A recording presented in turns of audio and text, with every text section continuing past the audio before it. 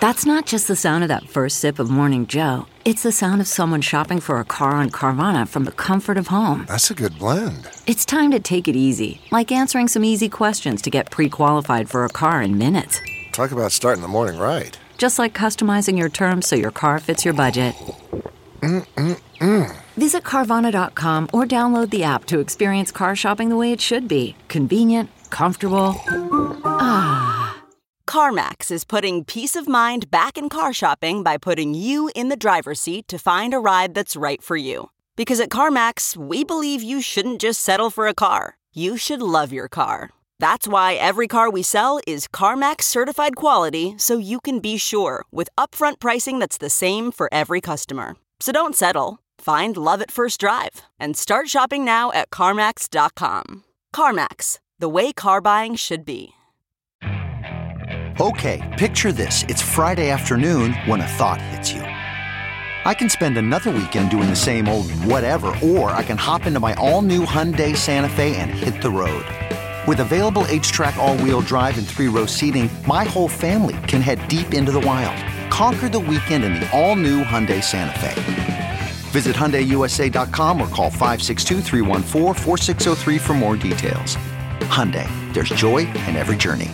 Welcome to episode 213 with my guest Tiffany Haddish. I'm Paul Gilmartin. This is the Mental Illness Happy Hour, honesty about all the battles in our heads. From medically diagnosed conditions, past traumas, and sexual dysfunction, to everyday compulsive negative thinking. This show is not meant to be a substitute for professional mental counseling. It's not a doctor's office. I'm not a therapist. It's more like a waiting room that doesn't suck. The Twitter handle you can follow me at is mentalpod, and mentalpod.com is also our website. So go there, check it out, fill out a survey, see how other people filled them out, join the forum, support the show, make a donation, buy a coffee mug, buy a t-shirt, go fuck yourself. Choose any of the above, all of the above. In fact, you do all of the above, that is a full day. You will need to rest. And I suggest you wait until fucking yourself. Do that last. Always do that last. Maybe even have a cigarette after you're done fucking yourself. Maybe have a cigarette while you're fucking yourself. Have I overused that phrase? Maybe I have. Anyway, medical update. I am thinking I need to go off the Abilify. I loved it for the first month I was on it. And it has turned on me like a chihuahua. It is baring its teeth. I'm finding it really hard to maintain conversations. I'm finding whatever room I'm in, I feel like I need to be in another room. And I'm also searching kind of deep inside going, is this a spiritual thing? Am I just being too into self? Am I not being of service? Am I being a narcissist and just getting that empty feeling that comes from only thinking about myself? But I don't think I am. I say, staring at a 12 by 12 foot portrait of myself. I don't have that. There's just this restless feeling that is, frankly, it's intolerable. And so I'm either going to I've already started reducing what I'm doing. And I'll let you know how it goes, but that is med roulette, man. It is. I tell you, when I'm on the right med and it's working, and I've had some that worked for stretches of months or years where it was great, but these last couple of years it's just been a bit of a crapshoot. So that's kind of where I'm at, and if I seem a little spaced out or having trouble forming sentences, blame it on the Abilify. My tongue feels like it's I think this is one of the side effects too. Muscle weakness is also one of the side effects. You can also, it can give you diabetes. That's the wonderful world that we live in, is those are your options for overcoming depression. Take something that might give you diabetes. All right. I want to read you a couple of struggles in a sentence. Oh, actually, you know what I wanted to read too was, did I throw that out? No. Our guest last week was Dean Tripp, who is a comic book artist, and we talked a lot about superheroes. And I did a little research and find out there's a lot of superheroes that are lesser known. that I had no idea they existed. There's a superhero called Aqua Rinse, and he has X-ray vision, and he can see into an unopened dishwasher and let you know if the dishes are clean or dirty, which I think is that's pretty powerful. I think that would make a great movie. It obviously have to take place in the back of a restaurant, but you screenwriters get on that. There's a superhero called the Pretender, and he's able to sneak up on criminals by hiding out in Chrissy Hines' bangs. For any of you over 40, enjoy that joke. And then there's Barista Boy, whose superpower is he can keep villains from fleeing crime scenes by putting them to sleep, describing his coffee house's unique extraction process. I think that'd make a good movie. Maybe he could also tie people to a chair with his handlebar mustache. Let's read some surveys. This is a struggle in a sentence survey, and this was filled out by Louisa. And about her depression, she writes, like I'm missing layers of skin, too sensitive and exposed, and fucking hideous. This is filled out by a guy who calls himself ugly but honest. And this is a snapshot from his life, and he lives with depression. He writes, most of the times I do go out, I'm with family, and it usually starts out okay. I'm telling jokes, stories, laughing, everything's normal and right. Then it reaches a certain point. It's hard to describe, but it feels like I suddenly realize I'm in Paris and I don't speak French. For the rest of the conversation, I have no idea what people are saying or what any of it means. I smile when everyone else does, and I laugh when they do, but all the social interactions suddenly become so alien. Thank you for that. This is filled out by Fruitsy Collins, and he writes about his depression. He has chronic recurrent dysthymia, and he writes, like having to have an argument before deciding if it's okay to do or think anything. Boy, do I relate to that one. I really relate to that one. And then this one filled out by a guy who calls himself Taking Up Space about his anxiety. He writes, I wish conversation could come with a backspace key. My God, somebody does what I've been doing. There's shame. You have boundary issues. I feel guilty for hating my mom. I will be high by 4 p.m. You feel helpless. I will be in hell by 4:15. Prison was not easy, but I deserved it. I think I'm just addicted to lying. I rubbed my body in mud and I laid in the swamp. Didn't move for 6 hours. I looked forward to and dreaded each meal at the same time. I think I desperately wanted to talk about it, but I didn't even know how to start the conversation. And that's when I called the suicide hotline. A good Craigslist experience is if you are alive at the end of it. So that is when I first felt love. Like I first felt reaching out to the people and sharing with the other people. This intimate connection where people do stuff for each other without wanting something in return. Yeah, I surrendered. And I think I was 28, and that was the first time I ever experienced that, and it was amazing. I'm here with Tiffany Haddish, who was recommended to me by a listener, and they never steer me wrong. They said they heard you on, would it have been Dan Harmon? No, who's... Probably Neil Brennan's podcast. The Champs. Yeah. And they said you have to get her on. And so I contacted you, and we made it work. So here we go. Here we are. Yeah, thank you for... I'm just going to move your mic back just a tad. Mm-hmm. Cool. So here we are. You're a stand-up comedian, and I was reading some of your background on your Wikipedia page. It sounds like you had a pretty tumultuous childhood. It was very eventful. It's a little movie. It's a Lifetime movie, my childhood. Where do we start?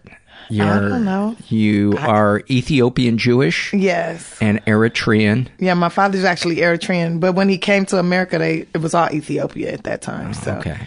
Yeah. So do you have a joke in your act about being Ethiopian Jewish? I mean, yeah. Okay. Yeah. I don't remember it at this moment, but I know something. I say something like when I'm full, my stomach is flat. When I'm hungry, my stomach is all poked out. Like, I got cousins that are flies. We double dutch together. I don't know. I was going to say my parents pushed me to go into tribal law.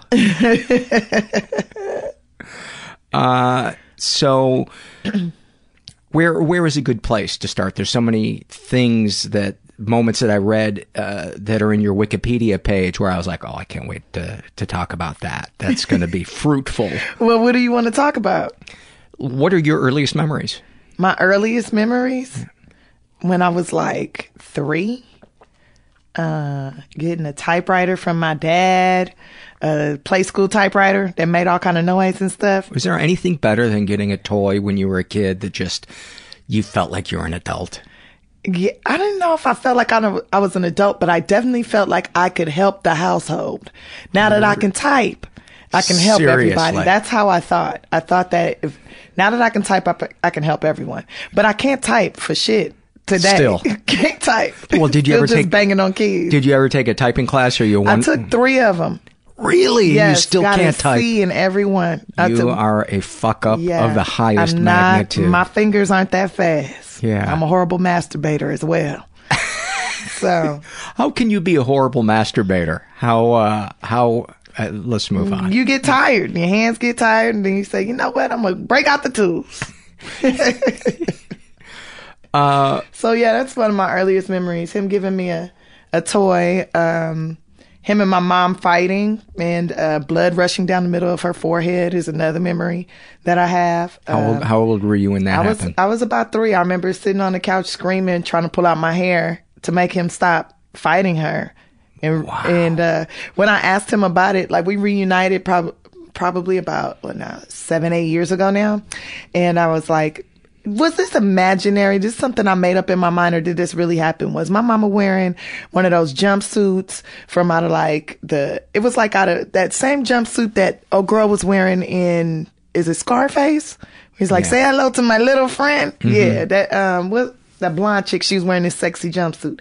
And my mama had on a sexy jumpsuit like that, but it was red and white, and I remember her hair being big and fluffy, and them fighting and arguing, and then him headbutting her, and then her punching him, and then her on the floor, and me screaming. And I asked him if is that real, or am I imagining that? And he said, oh yeah, that's real. But her jumpsuit was all white. And then it was red. No. Yeah. And I said, why were you guys fighting? He said that he was fighting her because she had stole like $200 out of his wallet. And he know it was in there when he got to the house because he put it in there in front of her. And then in the morning, it was gone. And it was only me and her in the house. And he's like, did you steal the money? I was like, no. He's like, well, then that's why. And yeah. So he split at some point? Yeah, he split. He split like maybe shortly thereafter. I remember he took me somewhere. He used to take me places with him. And I remember him smoking cigarettes. And that's probably why I kind of liked it. I hate the smell of cigarettes, but then I like it at the same time. Weird, but whatever. We get a lot of that on this show. Yeah. And he would take me places with him. I remember we went to Bob's Big Boy, and he let me play on the Big Boy, on the statue. In Burbank or a different one? The one in Culver City. It used to be one in Culver City. And he used to take me there and used to let me play on the Big Boy. And I remember that. And then he disappeared when I was like 4, almost 4. He was gone. And he tells me now that he took off because he was selling green cards illegally, and my mama was threatening to, tell on him or whatever. And so he bounced. What do you think as you think back to that little kid, that all of a sudden didn't have a dad? It sounds like it was at such an early age that for most of your life you were just like, this is how it is. Well, no, I just thought he went to Africa to visit his family and he'd be coming back. He'd be back sometime. What would your mom say when you would say, when's dad coming? Well, where's my dad at? And she'd be like, I don't know. Probably visiting his family. I don't know. You ain't got no daddy. Don't worry about it. I didn't have a daddy. You don't have a daddy. Don't worry about it. I'll find you one. And then she met my stepdad. And how was he? He looked like Albie Shore. And she was so into that. And he's like tall and skinny and light skinned. And I guess he was good looking for the times. It was the 80s, And what was the bar low in the 80s? I don't know. He's not my type, but that's what she liked. So whatever. I didn't have to sleep with him. Please don't tell me he had a Jerry curl. No, but he had that good hair that naturally curled up, so it looked like it was a Jerry curl, but he didn't have one. But they were together. They hooked up. He worked at the post office where she worked and stuff, and they hooked up, and they started making babies real fast. I hated that shit. I didn't like him. And I remember her telling me, this your dad now. They just went to a courthouse and got married. And she's like, this your dad now. I'm like, he not my daddy. That's not, because I still remembered my dad. I was like 5 at the time. I'm like, he's not my daddy. That's not my dad. She said, he your daddy now. And you call him daddy. I was like, no, I'm going to call him Othello. That's his name. Othello. And she's like, no, you gonna call him daddy? I said, nope, he's Othello. And she slapped the shit out of me, and I was like, daddy? Like, you're my dad now. And so, yeah, and a lot of kids. How old were you when she married him? You said 5? I was 5. I was 5 when they got married. Did you have any kids, any siblings before then? So no, you were an only me and kid? her. It was just me and her. Oh, that must have. That was just rocked your world in a horrible way. Yeah. It was. I mean, I didn't mind having no brothers and sisters because I kind of wanted some, but I have my cousins, so I would always play with them or whatever. But when she had my little sister, I was all kinds of mad. I tried to sit on her. I tried to knock her off the bed. I tried to kill that little bitch for at least the first year. But she didn't die. She lived, and we good friends now. It's my sister. Ride or die together. But, I mean, they were married for probably 4 years. And my mom, she already owned property before she got with my stepdad. And then I guess some suspicious things started to occur. Like people at her job was saying they was pregnant with his babies, and some chick that claimed that he said was his cousin. Turns out she wasn't his cousin. He married to her now.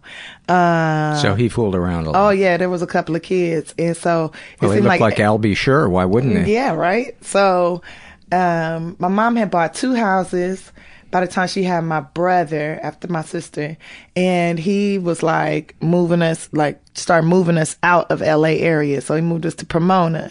Then she found out about some other chick and that was at her job, that same job that they had. Because my mom was like the manager of the post office or whatever. And so she found out about one of her employees supposed to be messing around with him and all this stuff. Then he moved us even further away and got her pregnant again, right? And so then she had my baby sister, and then we was living in Colton. And she was driving out to Marina Del Rey like every night to work. She was working a graveyard shift, and she would take us with her and drop us off at my grandma's house and then pick us up in the morning, which I hated because it didn't make any sense. Like, why are you making us trudge across the city because you working? Like, that in my mind, I hated it. And I'm like, why can't he be here with us? And he wouldn't come home. I don't know why. Because he's busy fucking his cousin. I guess so. Cousin fucker. Yeah. And so then one day, I was like 8.5.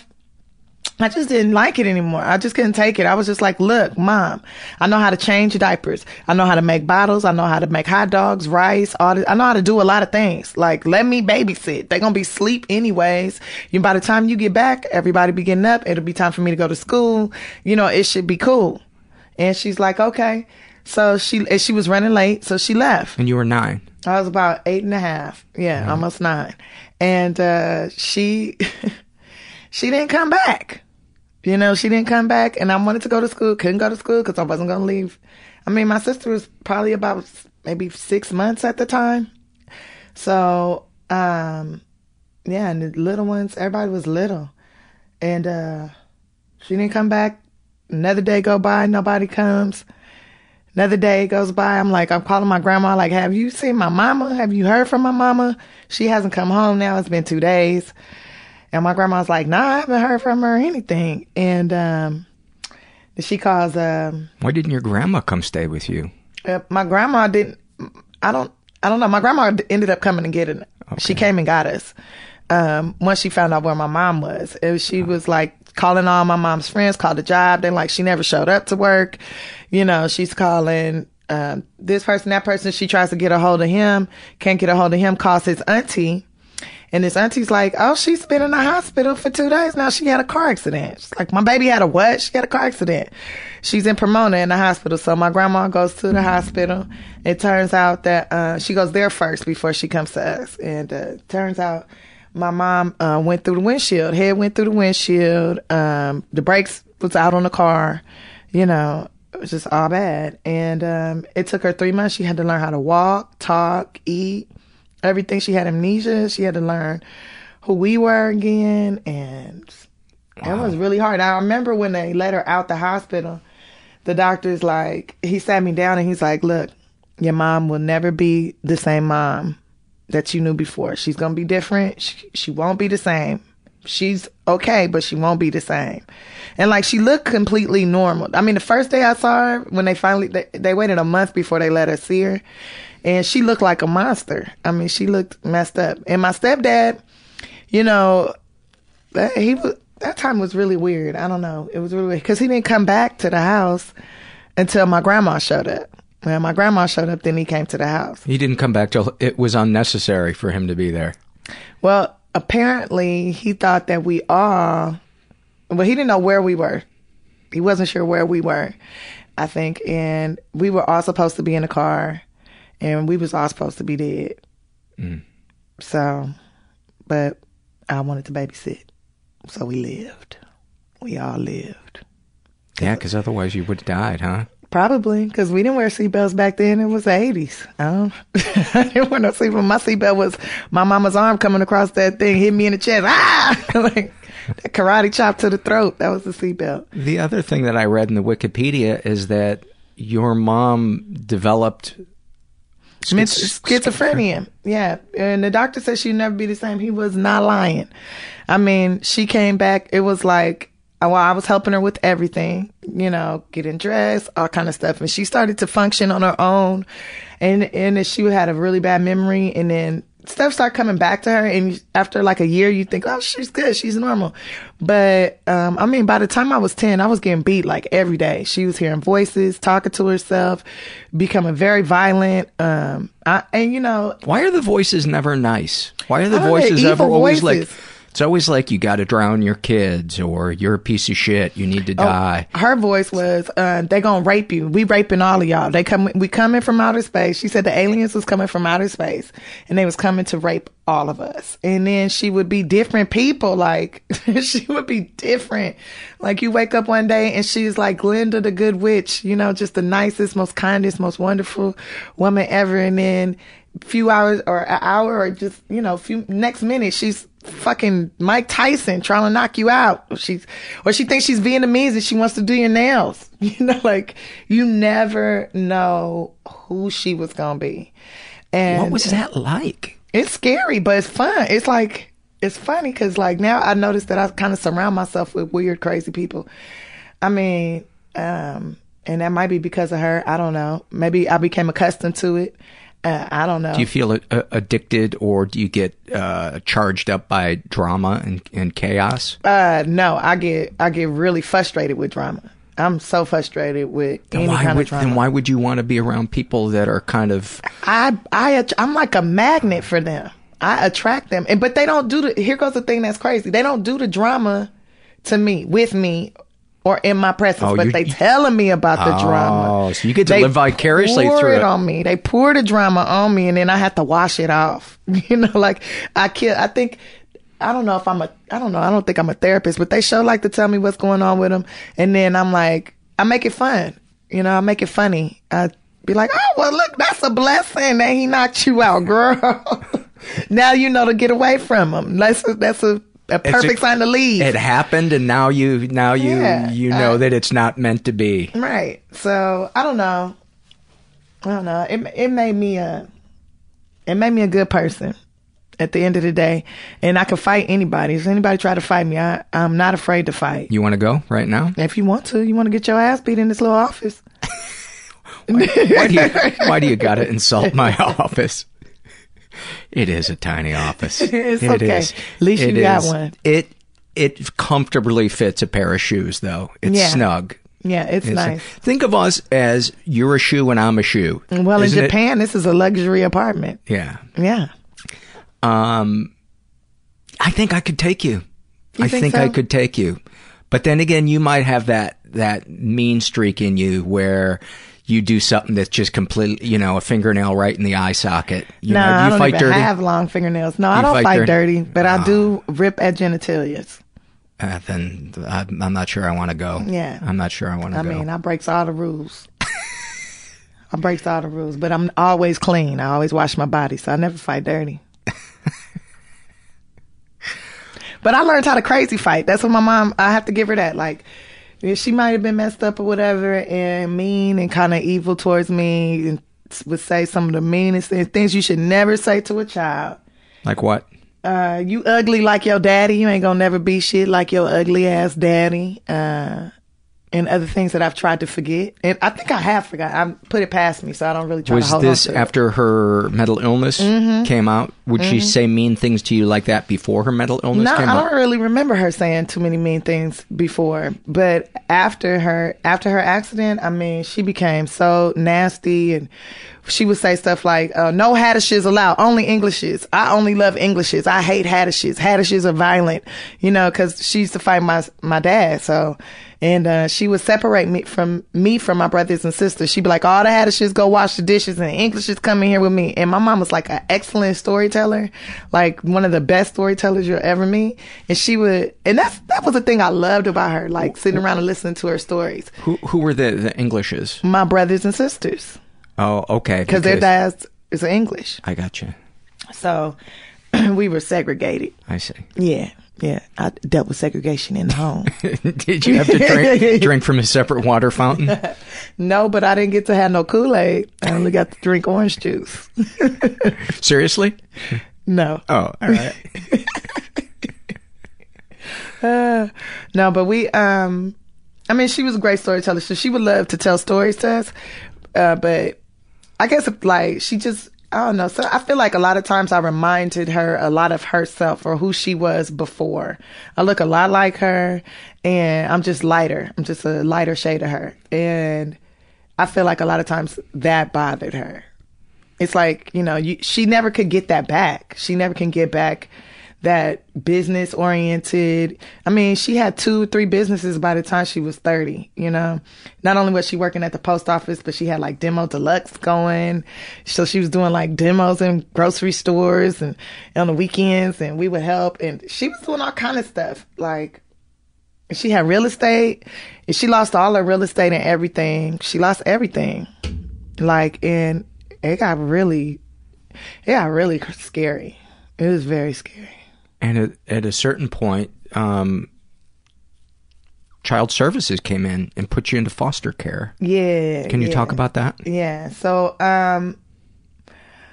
my brother... I assume it was because your mom wasn't able to care for you? No, she was not. I was the mom. I was taking care of everybody. I mean, she was telling me about herself. Like, I'm 10 years old, 11 years old. She's talking about her sex life, how she needed, by the time I was 11, yeah. Because she's talking about she needed to have sex with her husband. I need my husband. Yeah, like, and she started talking about how, because they started hooking up. And she was like fucking them in a van and shit. And she was telling me all about this stuff, like, because she didn't have no friends anymore. Like, that's the thing with a lot of mental illness. Like, they stop having friends. Like, and so then, because people are like, I ain't dealing with that crazy shit. Like, she talking weird. I ain't fucking with her. But then, if there's somebody who's, like, friends are falling off and they got kids, now we're trapped with this crazy bitch. Like, we're trapped in this. And I feel like more like I was the protector. Ever since the doctor told me, you're going to have to look out for your mom. She's never going to be the same. You're going to have to take care of her. You're going to have to look out for her. I became the protector of everybody. I'm taking care of all these kids. It ended up being 5 of us total. She got pregnant again. She got pregnant when I was 11 by my stepdad. And I'm just going to move your mic a little bit. Yeah. She got pregnant by him. And had my baby brother, who was like the apple of my eye, who I just loved to death. And I wish he was. Like, sometimes I wish he was my son. But he called me mama for the first, like, 2-3 years of his life. Wow. You know, and I'd be like, I'm not your mama. I'm Tiffany. I'm Tiffany. Say Tiffany. Say Tiffany. Say Tiffany. Be like, mama. Mama. No, Tiffany. Mama. Say Tiffany. Mama. And it was super hard because it would be embarrassing. You know, I'm carrying my brother with me to the grocery store. We going down to the liquor store to get some milk or whatever. And he'd be like, mama, mama. Like, and everybody looking at me like, this girl looks like she's 10. Like, I looked really young at 11. I looked really young. That must have been embarrassing. 12, 13. Super embarrassing. And then, because I used to carry him in that slingshot thing, you know? I really I like that part, taking care of my sisters and brothers. I like that part. I didn't like why I was doing it though. And my other brother, he was getting in trouble in school. Like, I used to make breakfast. Like, I had to catch the bus at 5:45 in the morning. So I wake up at 4, make a breakfast, you know, and then I would lay their clothes out the night before and I'll go to school, get on the school bus, go to school. And I would assume they were going to school. You know, but they were not. Well, my sister was, but my brother, my mom just let him do what he wanted to do. He's the king of the house. He the man of the house, my mama used to say. Like, he's fucking 7. Like, he's 6. He's 7. Like, he's the man of the house.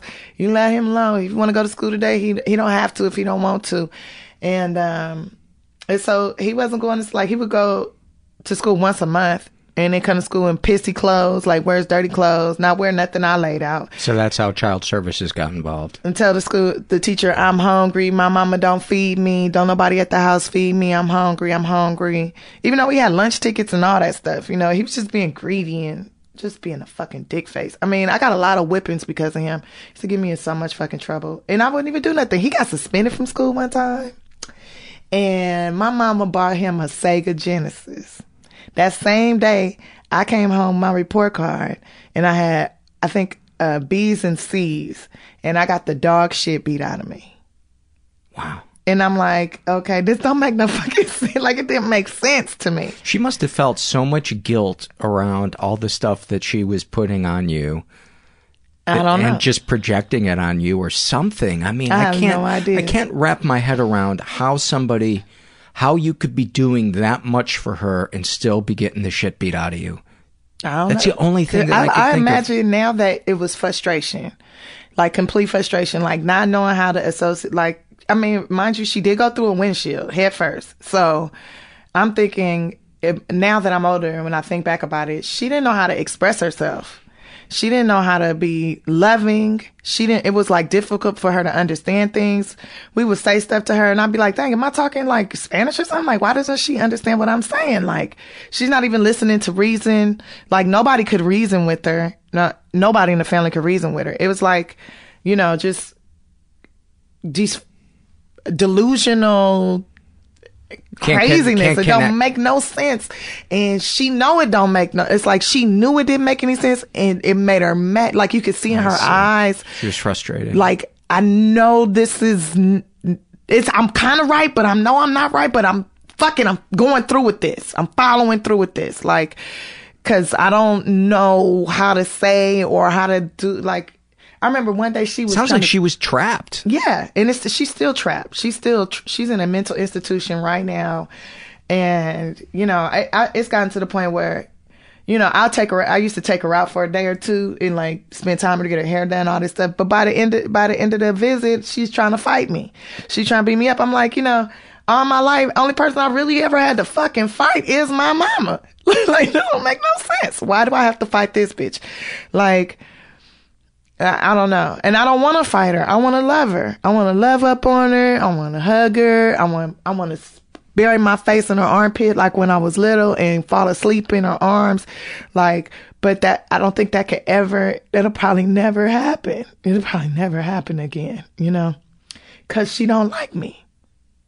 I know she love me. I can see in her eyes. I know she love me, but she don't like me.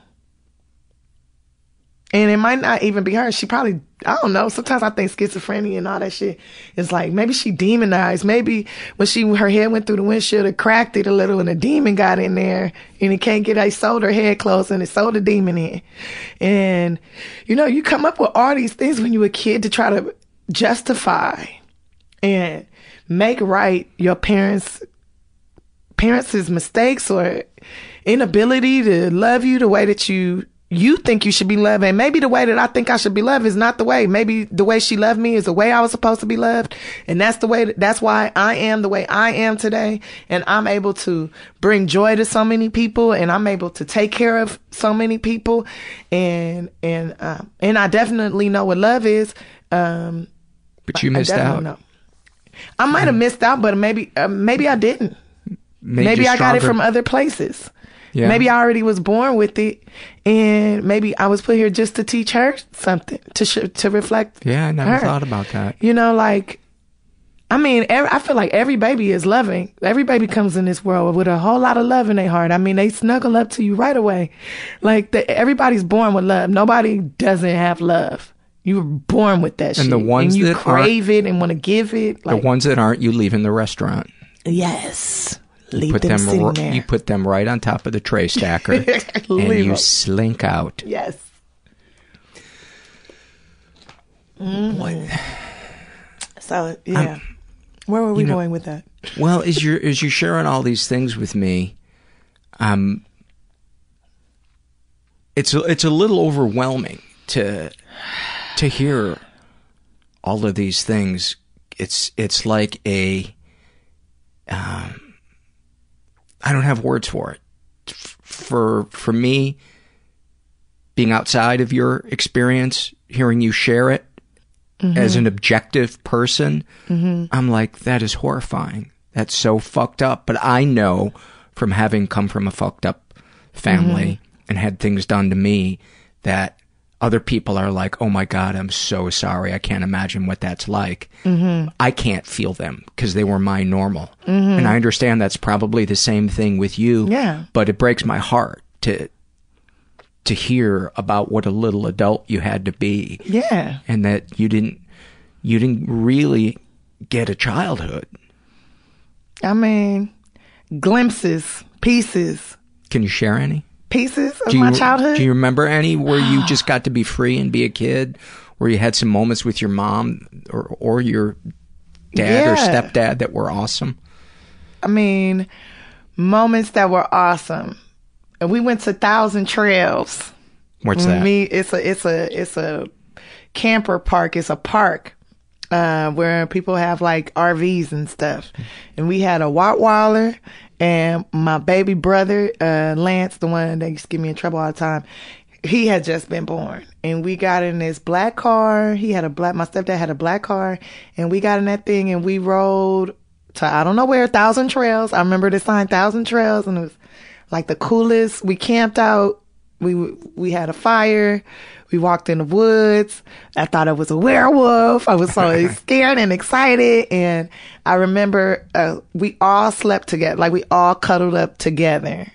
Like little puppies. It's beautiful. I love that. Like, I don't know.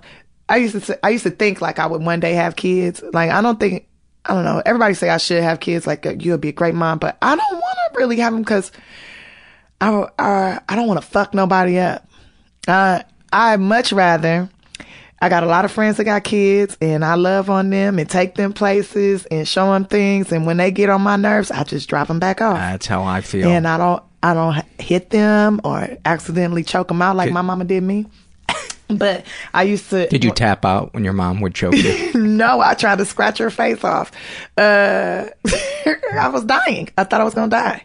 So there was no tapping out. There was look her in her eyes and scratch her face, and maybe she'll come out of it. Let's just let that soak in for a second. What? That you think that your mom is killing you, and you had to scratch her eyes out. Yeah. I mean, I can't imagine what that's like. She used to say all the time, I brought you in, I take you out. I brought you in, I take you out. So you think for real, like, it's programmed in your head, she'll kill me. So you fight for your life if you want it. Were you able to sleep soundly? Nah. I mean, if I washed the dishes, if I cleaned everything, if I knew it, like, if I cleaned, then I knew I'd be all right. But if it wasn't my turn for chores, like my sister, she had chores and stuff, and she didn't do her chores. If everybody didn't do their chores and I fell asleep, well, I'm going to get beat. And I would get beat out my sleep at least once a week because I would be not making sure everybody did their stuff. If I didn't make sure everybody did their chores. Do you have nightmares? Yeah. Yeah. What are they like? They're like little movies. Can you describe? They're movies. I don't know. They're freaking weird. I don't know. Like I have one. Like there's no like where I'm getting. Well, there's this one where I get beat a lot in it, but I don't feel nothing, and I'm just laughing at everybody. Like they're trying to beat me, and I'm just laughing. And does Angela Bassett play you? No. It's me playing me, and in a role you were born to play. My mama. I like how I had a woman who's old enough to be your mom playing you. I know, right? It's so insulting. Right? It's cool. Yeah. It's okay. It's just she plays everybody in a biopic. I know with black women, we don't age. So we'll just go with that. All right. And movie magic. All right. I'm not upset that you said that. I could have said Cicely Tyson. You could have said Halle Berry. I could have. That would have been even better. I would have still said no. Because she's still older than me. But she could play my auntie or something. But anyways, it'd be me playing me. Okay. And in the dream, it's different various family members attacking me, and then it's my mom beating the crap out of me, telling me it's my fault that she done lost all her kids and stuff. But it's not my fault. It's really her fault. I mean, Is that clear in the dream that it's not your fault, or do you believe her in your dream? I keep saying it's not my fault. It's not my fault. It's not my fault. But, I mean, I have all kind of crazy dreams. Like, I just recently had a dream that my ex-husband, and I keep having this dream, like, every other week. It's been going on for, like, 2 months. My ex-husband is a shark with braces that I keep in a tank in my living room of my mansion. I have a huge shark tank in the living room of my mansion, and he lives in the tank, and he has braces and trying to get his life together. And then the tank breaks, and I wake, and he constantly, in the dream, he constantly breaks the tank, and he's just trying to get in the bed with me. And I'm in the bed in the dream, and I wake up, and it's a shark next to me, and he's smiling with braces and trying to throw his fin over me. And then I wake up every time. That shit scared the fuck out of me. That scares the fuck out of me. Yeah. Was he violent towards you? Yes. He's the only dude that's ever, like, the only man that's ever been violent towards me. And we divorced and stuff because I recognized I can't fix this, and I'm just. How long were you married? For like 5 years, and I was like, it'll probably happen again. And I left him, and I went back to him thinking, okay, he's been going to counseling, I've been going to counseling, like maybe this could work, maybe we just, and then I realized I didn't like the motherfucker no more. It's like, I just don't like you.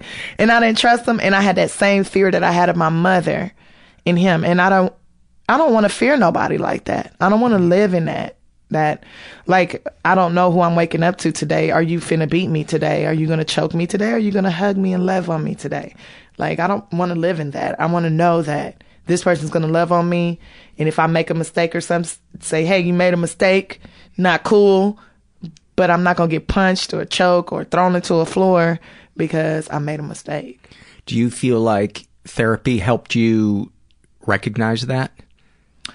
I feel like therapy helped me organize my thoughts and organize and prioritize my life and figure out what's more important. Like, am I important or are these people more important? And if these people are more important than me, how can I be of service to them if I don't take care of me? If I'm not happy within me? If I'm not and you learned cool that in my therapy. Skin? I learned that in therapy and just, meditation and stuff.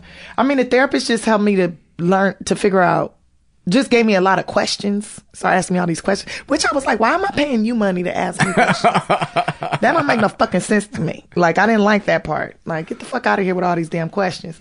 But those questions provoke thoughts. And those thoughts get me to prioritize. It made me start thinking, okay, I need to organize what is important to me. What do I really want? Like, yeah, I want the people around me to be happy, but what does it matter if I'm not happy? Right. Did your therapist said that you were codependent? My therapist said that I had, I don't remember them saying anything about codependency, but I know they said that I had a battered wife syndrome and probably had it since I was a little girl. And, cause I was definitely, like, I protected my mom. I tried to protect her, you know, even though she was beating me up, she's still my mama. Most people do with their abusers, especially when it's a caretaker. You know, the thing that I've heard explained is the reason why you do that is because that keeps the truth at bay that you're in the care of somebody who's not safe. Right. Because that's more frightening than the idea that you might deserve the beating. Right. Which is never the case. Well, I don't know. Sometimes people deserve beatings. Like when my brother burned my sister's face, burned a hole in her face, I beat the shit out of him, tried to kill him. I didn't kill him, though. How old were you? I was probably 15, maybe 14. No, I probably was 16. Probably 15 or 16. And he burned a whole. They was drinking cocoa, hot cocoa. You know how you make cocoa on the stove or whatever in the pot. And she made him some and gave it to him and didn't tell him it was hot and he was like, let me have some off your spoon. And so she gave him some off her spoon and burned his tongue. So he decides, well, you don't burn me like that, I'm gonna fuck you up. So he gets a spoon, puts it on the stove, and just burns her face with it, puts it up against her cheek. And she the same color as you, like little light bright girl, big old hole in her face, big burn mark on the side of her face. When I saw her skin bubbling up, and she came in, she was screaming, I run in there, and she's screaming, and it's all these bubbles all on her skin, you know, and it's all red, and it starts peeling. And I was like, what happened? What happened? And she's touching it, it's peeling. I'm like, stop touching it. What happened? And she like, Lance, he burned me. When I found him, he was hiding outside in the back. Went out there, snatched him, dragged him in the house, and commenced to whooping that ass. Just like my mama used to whoop my ass. Because that's all I knew. Like, and I'm like, you don't burn girls. And I remember choking him. And my other sister trying to pull me off of him. And then my baby brother running and grabbing my grandma, like, Tiffany about to kill him. And my grandma getting me. And we had just got out of foster care. And the social worker came over and she was like, look, what do you want to do to my grandma? You know, what do you want to do? And she's like, I can take one of them out. Which one do you want taken out? Yeah, mind you, he'd already been breaking doors, busting windows, kicking holes in walls, stealing money. Like, he was doing all kind of stuff. So really, he needed to go shoot. And the social worker was like, I suggest, you know, you said Tiffany was very violent with him. I suggest you send Tiffany. Maybe she needs some one-on-one. And my grandma was like, no, Tiffany don't need no one-on-one. She helped me with these kids. Take him. He need one-on-one. He's busting this, doing that, doing this. It's stressing me out. You take him. And he was standing right there. We was both standing right there. You could see in his eyes that crushed his whole world. Like, it crushed him. And I looked at him and I just started laughing in his face. Like, because I got beat so many times because of him when we were with our mom. You know, so many punishments I suffered, busted lips, lost baby teeth, and all kind of stuff because of the lies he would tell on me. And so I was happy he was going to a foster home. But at the same, like, he was being taken from us. Because we had just all came out of different foster homes. We had only been there for a year. And it's like, now they they took him out. So he got a home. He had a mom and a dad. And they treated him really good. And I used to come over there on the weekends to catch the bus to go see him because I'm still responsible for you. Even though I don't like you that much anymore. I'm still responsible. I still love you and I'm still responsible for you. So I go on the weekends to where he was, catch the bus all the way over there. And he would not come to see me. The lady would be like, oh, baby, he don't want to see you. Or he not here right now. But I see him in the window. Like, I see him sitting there playing Nintendo. I see you playing the game. I don't want to talk to you. Like, it was back. It's all my fault. You know? But whatever. And you were a kid. What was your experience in foster care like? I mean,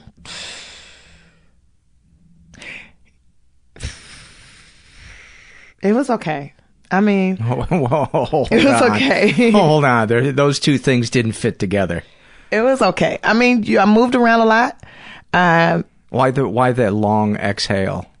Because it's like I don't want to necessarily remember it. You know, you don't want to wallow in that shit. We don't have to go there if you don't want to talk about it. It wasn't like nobody like. I mean, it wasn't that bad. Not as bad as some of my friends or some of the people that I've developed lifetime relationships with certain people coming out of that system, that program, and it's like you don't want to wallow in it, man. It sucked. I moved.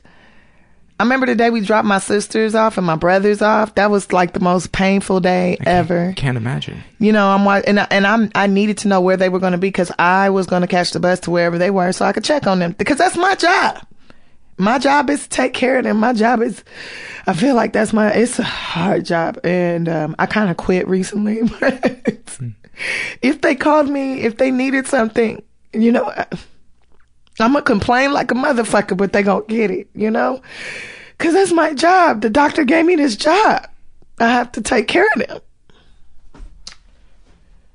But it make you tired. And, I mean, foster care was okay. I learned a lot. I learned how to clean. I learned how to cook things.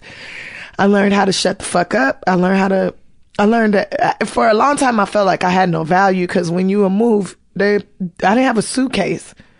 You know, I never realized how important a suitcase was. How just having like putting your clothes in a trash bag and going to the next place and make you feel like garbage. All those clothes are garbage. You know, your favorite little mementos or whatever, you're garbage. They're garbage. And you're just garbage moving from one person's house to the next person's house. And you just hope they don't throw you out like garbage. But they do. They do. Like, and you get to grandma and it's like, okay, this is what I wanted. I always wanted to live with my grandmother. And that was cool. I mean, she's the most wonderful person in the whole wide world. She made me so strong and helped me to believe in myself. I remember there was some like father-daughter thing at school or whatever, and I didn't have no dad to come up there, but it was like around open house time, and something was going on. I can't remember exactly. And your grandma put on a mustache and came? Nah, my grandma didn't put on no mustache and come.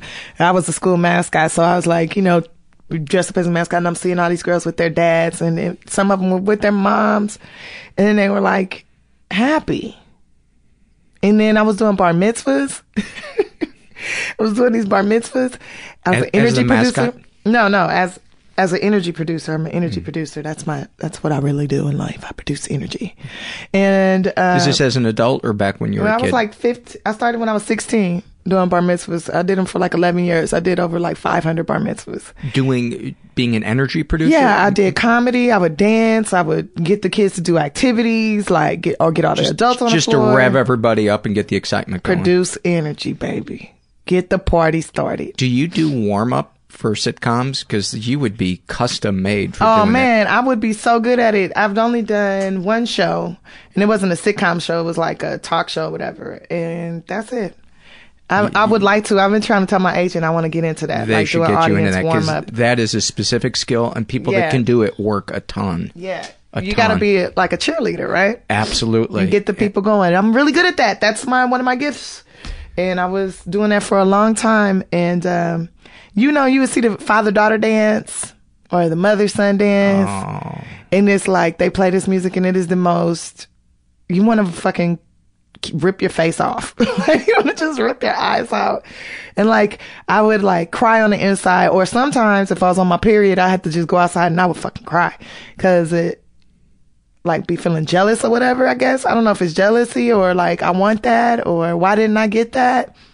And I remember I came home one day and I was like 17 or 16. I was 16, I was 17, and I was just like in this like funk, and I was just mad, and I just tore up my closet, ripped everything out my closet. I don't know why. Just like, oh, I don't want none of this shit. I don't want it. Like, I was just ripping the clothes out the closet.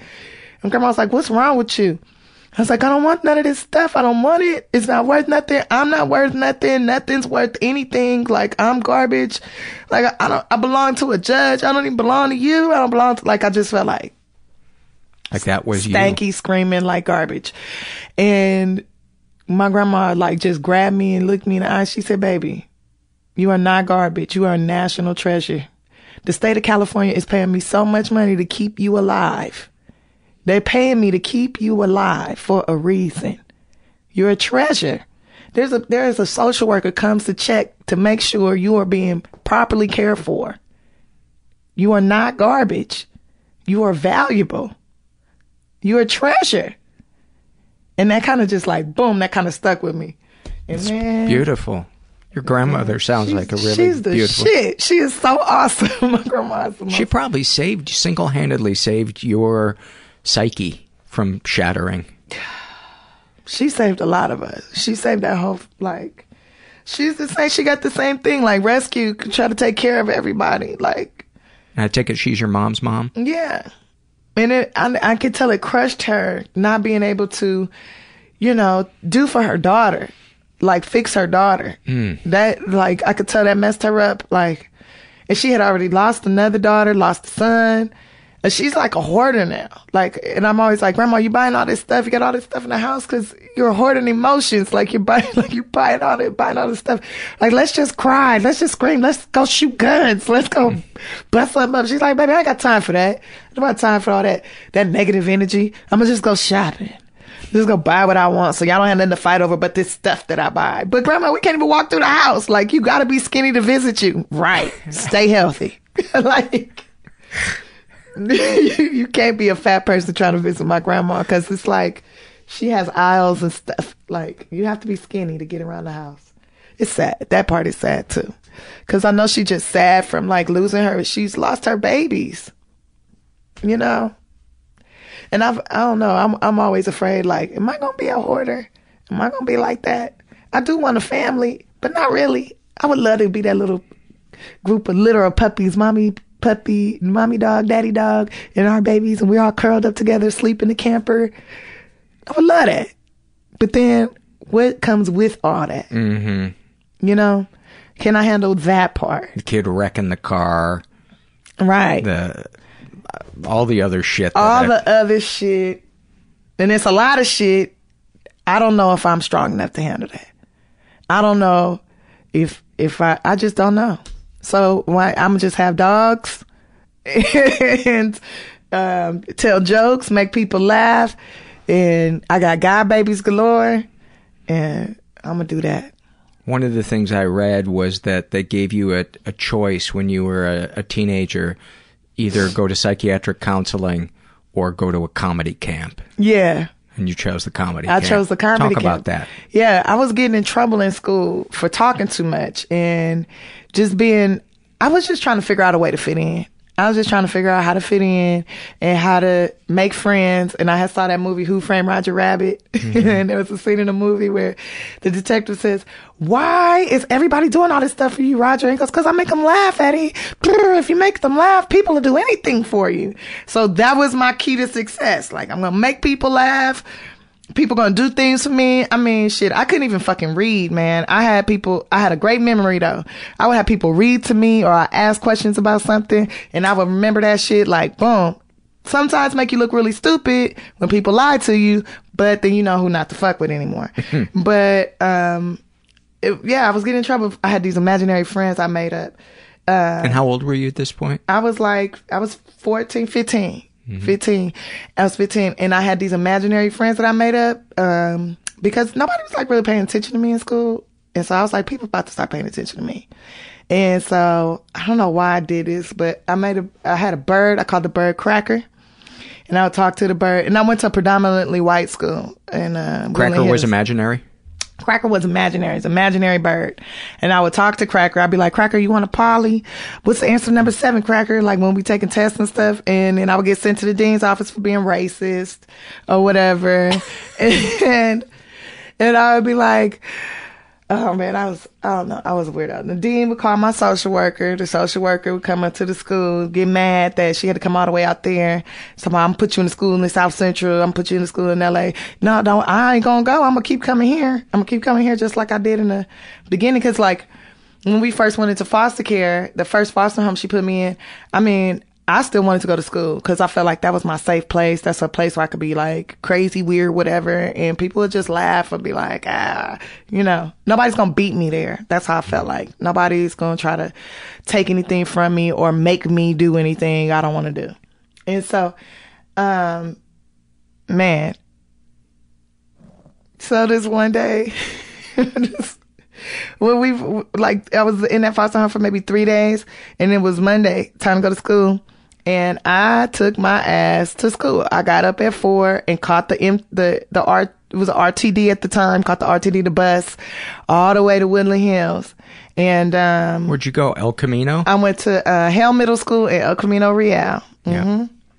And, at Hale, we were driving out there, riding the bus out there it would take like 3 or 4 hours on a public transportation. Oh my God. And I would go to school. And so then the police start coming up there for me because the foster mom said I was AWOL, that I was running away.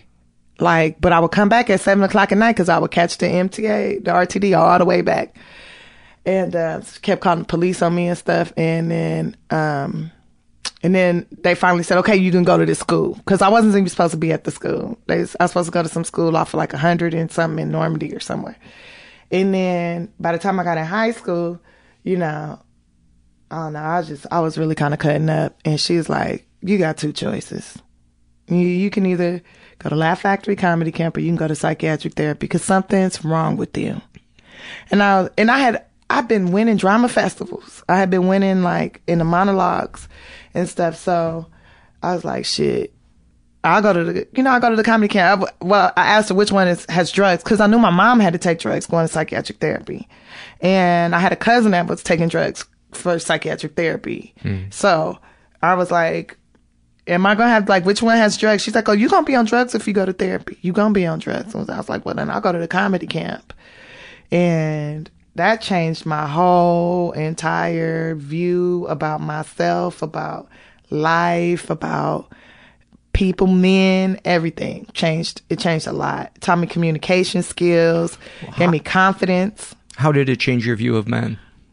It was the first time like men were like kind to me, and I didn't think they were going to try to rape me or try to do something to me or want something from me or take, or try to hurt somebody around me. I see. Like I would be on stage. It's the first time a man told me I was pretty and I didn't feel grossed out, or disgusted. Like he gonna do something. Cause I had, you be in these foster homes, you hear all these different stories and then maybe something might happen, it's a little creepy.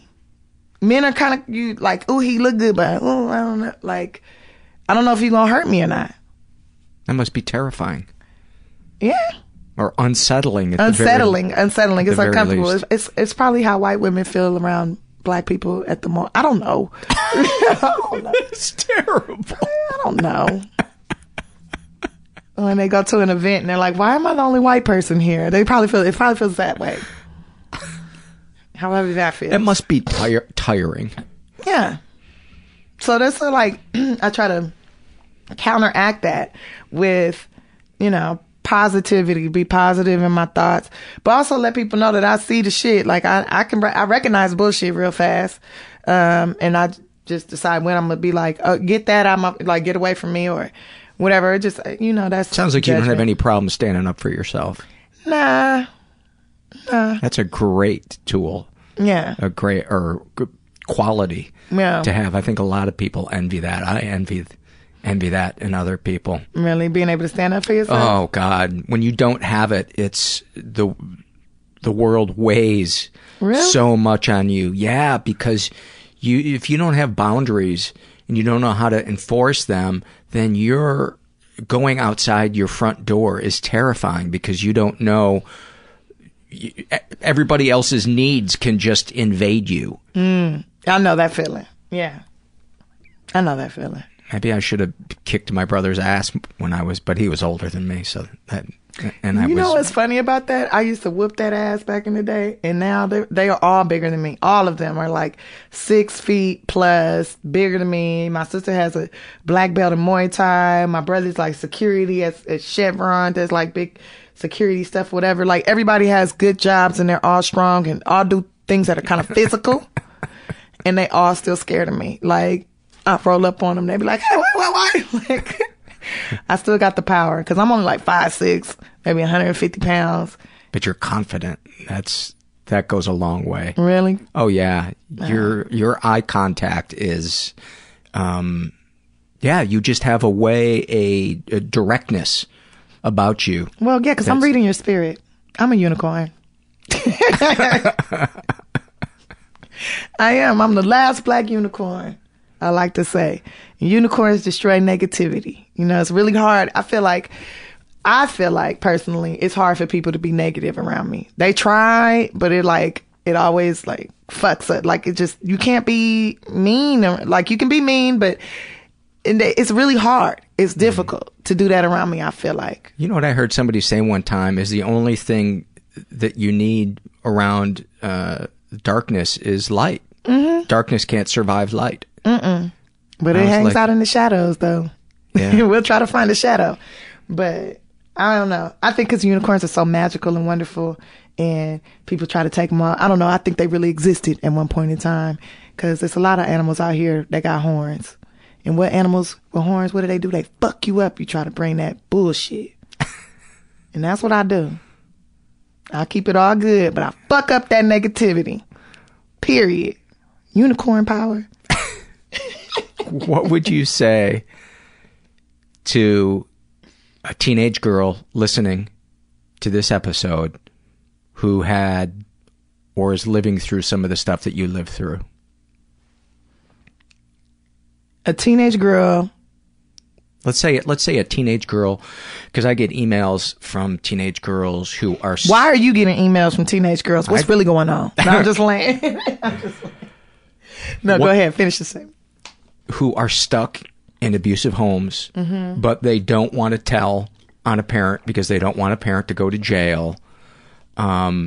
Maybe they're gay and they can't come out, or they're getting hit, but they don't want to get child services involved because they don't want to see their little brother or their little sister have to go into foster care. Yeah, being separated. And they don't know what to do. What I'm not asking for you to give them a solution, but I guess I'm asking you to give them some type of strength or comfort or positive, something they can hold on to. I'm gonna say this. I don't know if this is something you can hold on to, but I'm gonna tell you this. Being in the system, it sucks, right? But here goes the upside to it. There's a lot of programs and stuff that can help you, in that you don't have to be in the system for long. And maybe your parents are the way they are, like beating you and being mean or nasty to you or doing whatever to you because they don't know what else to do. They don't have no tools. So maybe they need tools. So maybe calling Department of Children's Services and getting them involved could be of service to you. It might behoove you to do so, because maybe you guys might get taken out of there. Maybe you might get put in some weird situations. But here goes a benefit, which I wish I would have known when I was younger, but I didn't know till way too late. But they got transitional housing programs. They teach you how to get jobs. They got job training. They got all kind of grants and scholarships that you don't have to pay back to go to college. They'll pay for you an apartment. They will get you books. They will get you a suitcase. Everybody should have a suitcase. I'm sorry. Anyways, and you should just know. But it's made out of plastic bags. No. Once you go to college, once you graduate from high school, they'll get you a suitcase. They'll get you a suit, and they give you money for your diplomas, and they help you get a car and all kind of stuff. It's all kind of great stuff. And you just gotta hope you get a good social worker. Hope you get it, like, if that's the case. But if you're trying to you don't want to tell, you don't want to be, you just want to sit through that shit. Well, then I say find something that you love. Find something that you love that doesn't hurt anybody, that won't hurt you. I found comedy. I love teeth. I love to hear people go, ha, ha, ha, ha, ha. I love to see laughs, hear laughs. Maybe I should have been a dentist because I love teeth so much, but I don't want to hurt nobody. I just want to bring joy to people. So that's what I found. I found a job where I produced energy and I danced and I got a lot of frustration off, and I still had to go home to a lot of shit. I mean, even though I was living with my grandma, it was a lot of shit still. My mama knew where I lived. I had to fight her every Sunday damn near, you know, but I became very strong because of that. There can't no bitch see me in a fight. Not that I'm calling anybody out, but thank you for teaching me how to fight. I know how to protect myself now, you know, and it's like, you going through this shit right now, whatever you going through, you gay, your mama beating you, somebody touching you, whatever you going through, it's going to sound fucked up to say, but be thankful that you are able to go through it. Because some people die. Because some people they just kill themselves. They so weak, they just kill themselves. And you're not that weak. If you're able to take any kind of abuse from anybody, you are strong. If they abused you and you didn't die from that, you're strong. And you can be even stronger. So if you need some rescuing, you got friends. I don't know. Department of Children's Services rescuing me. But maybe you have a family member, a friend, somebody you could go to and ask for help. Don't be afraid to ask for help. That is like the number, like, don't be afraid to say. And if the first one doesn't work out, keep asking for help. Because a lot of times. And you don't have to try to fight or do stupid shit or cuss people out to ask for help. You can be kind and people will still help you. They will help you. Or just be funny and they'll do anything for you. Tiffany, thank you so much for coming and sharing your life with us. I really appreciate it. Okay, next time I come back here, don't be having me all in my childhood. Let's work from 20 on next time. Well, do you want to talk about that? No, next time. You sure? Yeah, next time. Okay. Many, many thanks to Tiffany.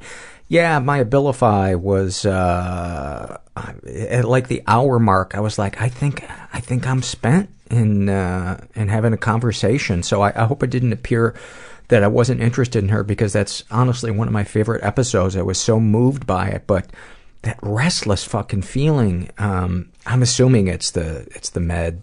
No, it's because I'm a horrible person. I went to see my psychiatrist and he was like, oh no, this is because the core of you is fucking rotten and slimy. Anyway, we should have her back on and do a part 2, most definitely, because I really enjoyed talking to her. Before we take it out with a bunch of surveys, we have a lot of surveys. I'll probably give up halfway in between and just get into the fetal position. But I want to remind you, if you would be, if you feel so inclined to help support the show, you can go to our website, which is mentalpod.com, and make a one-time pay. I don't like my chances at reading these surveys.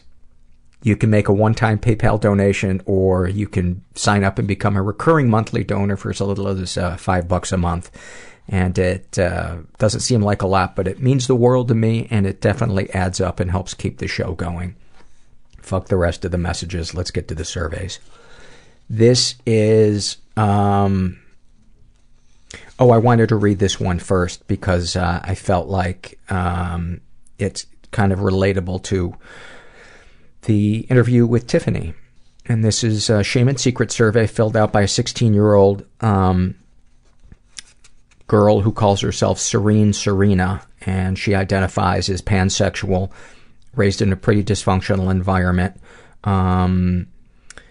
Ever been the victim of sexual abuse? Some stuff happened, but I don't know if it counts. When I was 9 or 10, my parents took me to a therapist. He was horrible. He didn't touch me, so I don't think it counts as abuse, but it was deeply traumatizing. Well, it sounds like it was abusive, just not necessarily sexually abusive, unless what he was saying was inappropriate, in which case I think that would... Oh, shut up, Paul. For the love of God.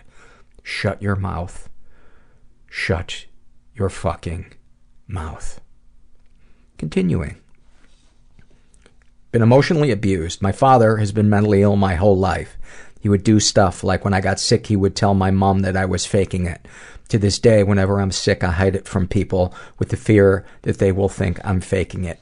Whenever people use the word mom, I always want to know if they're from Australia or England, or related to Charles Dickens. Any positive experiences with your abusers? Both my parents, especially my father, treated me badly. I feel deep anger towards him, but I feel so guilty for being angry. I wish he would be easier to hate. Well, that's a profound sentence. I think a lot of us feel that way. Really, really feel that way. Darkest thoughts. The other night my dad was yelling at my mom, sister, and me. I realized how fucked up everything had gotten, and I took comfort in the thought of turning the gas on while we all slept. I took solace in the peace of death. I would never hurt them, but it made me feel peace for just a second. Like that death would take away my father's anger and my mom's fear. Darkest secrets. As a very young child, I had a lot of sexually inappropriate behavior that I hid from everyone. I knew stuff that a 4 or 5-year-old shouldn't know. What, if anything, would you like to say to someone you haven't been able to? I wish I had someone to tell my whole story to, not just the shit I say now. I wish I could tell someone, like a total stranger, to help me to get out of my family situation. What, if anything, do you wish for? I wish I could wake up with my memory wiped in the middle of New York City and escape, oh, she is from Australia, and escape Australia. I wish I could forget everything that has happened and just leave. Have you shared these things with others? Throughout my entire life, I've been secretive and in my own head. When both your parents drink and neglect you, all you can do is talk to yourself. I still do talk to myself. People think I'm so weird. I had one friend when I was 6 years old who was fucked up like me and understood all the weird shit I do. How do you feel after writing this stuff down? I feel like I've told someone. Maybe no one will ever read this, but I hope someone does and gets a glimpse into my life. Well, we did, and thank you. Thank you for sharing that. And one more. Is there anything you'd like to share with someone who shares your thoughts or experiences? Just the feeling of being so fucked up that you feel like you can't function. It's like people become afraid of you because they have never had shit like that happen. Well, hang in there, Serena. Hang in there, and I hope you took comfort from, I hope you heard our episode with Tiffany. This is Struggle in a Sentence, filled out by a woman who calls herself Jazz Hands. And she writes about her OCD. I obsess with time. Multiple alarm clocks despite waking up the first ring, checking those alarms multiple times, setting clocks 5 minutes ahead, getting anxious when I don't know the general time, and worst of all, being late. Traffic was unusually bad that day, and I found myself dangerously close to being late. 5 minutes left, but it would take at least that to find a parking spot. I kept checking the clock. With each passing minute, I felt like I was about to commit a mortal sin. It's fine, I repeated to myself. It's fine. The world is not ending. It's okay. It didn't make the feeling of dread go away, intensifying until I sobbed to myself the rest of the way.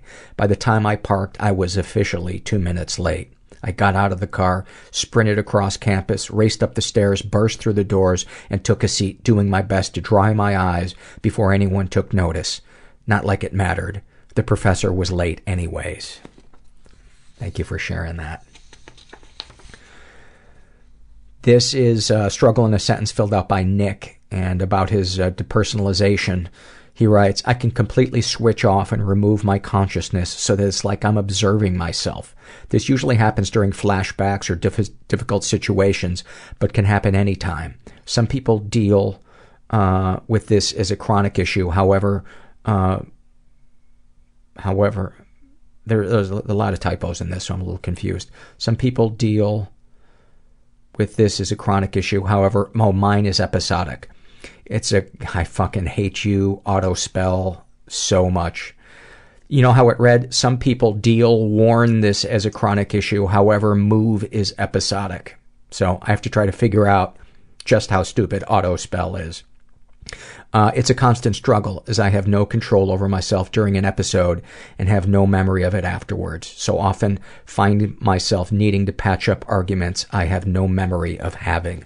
It must be really difficult. Hang in there, Nick. This is filled out by Jane, and it's a shame and secret survey. And Jane is in her 20s, straight, raised in a slightly dysfunctional environment, never been sexually abused, but she has been emotionally abused. And she writes, when I was in the Army, my commander screamed at me a lot. He assigned me a lot of extra duties that he would assign the other officer, He assigned me a lot of extra duties, beyond what he would assign the other officers. He constantly pulled me into his office to tell me I was not good enough. I didn't belong in the unit and that I was too fat. And she puts in parentheses, I always met physical fitness standards, but I had to get tape measurements taken because I have large hips and breasts, and I was over the, quote, standard weight for my height. He told me true officers make weight and don't have to be taped. It made me feel miserable, worthless, and inadequate. Well, you know, I bet this motherfucker was against women being in the Army to begin with, and that was his whole deal and had nothing to do with you. Anyway, continuing. It contributed to a depressive episode while deployed in Iraq that made me contemplate suicide. I hate how mean he was to me, but more than that, I hate myself because I didn't live up to his expectations. I never confronted him or told anyone else. I felt so much pressure to be strong and stoic for the soldiers in my platoon, so I kept everything bottled up. I left the Army 2 years ago, and I still have bad dreams where he is yelling at me, and I wake up sad and ashamed that he still has so much control over my life. None of the rocket attacks or IEDs bothered me as much as my experiences with him. What an asshole.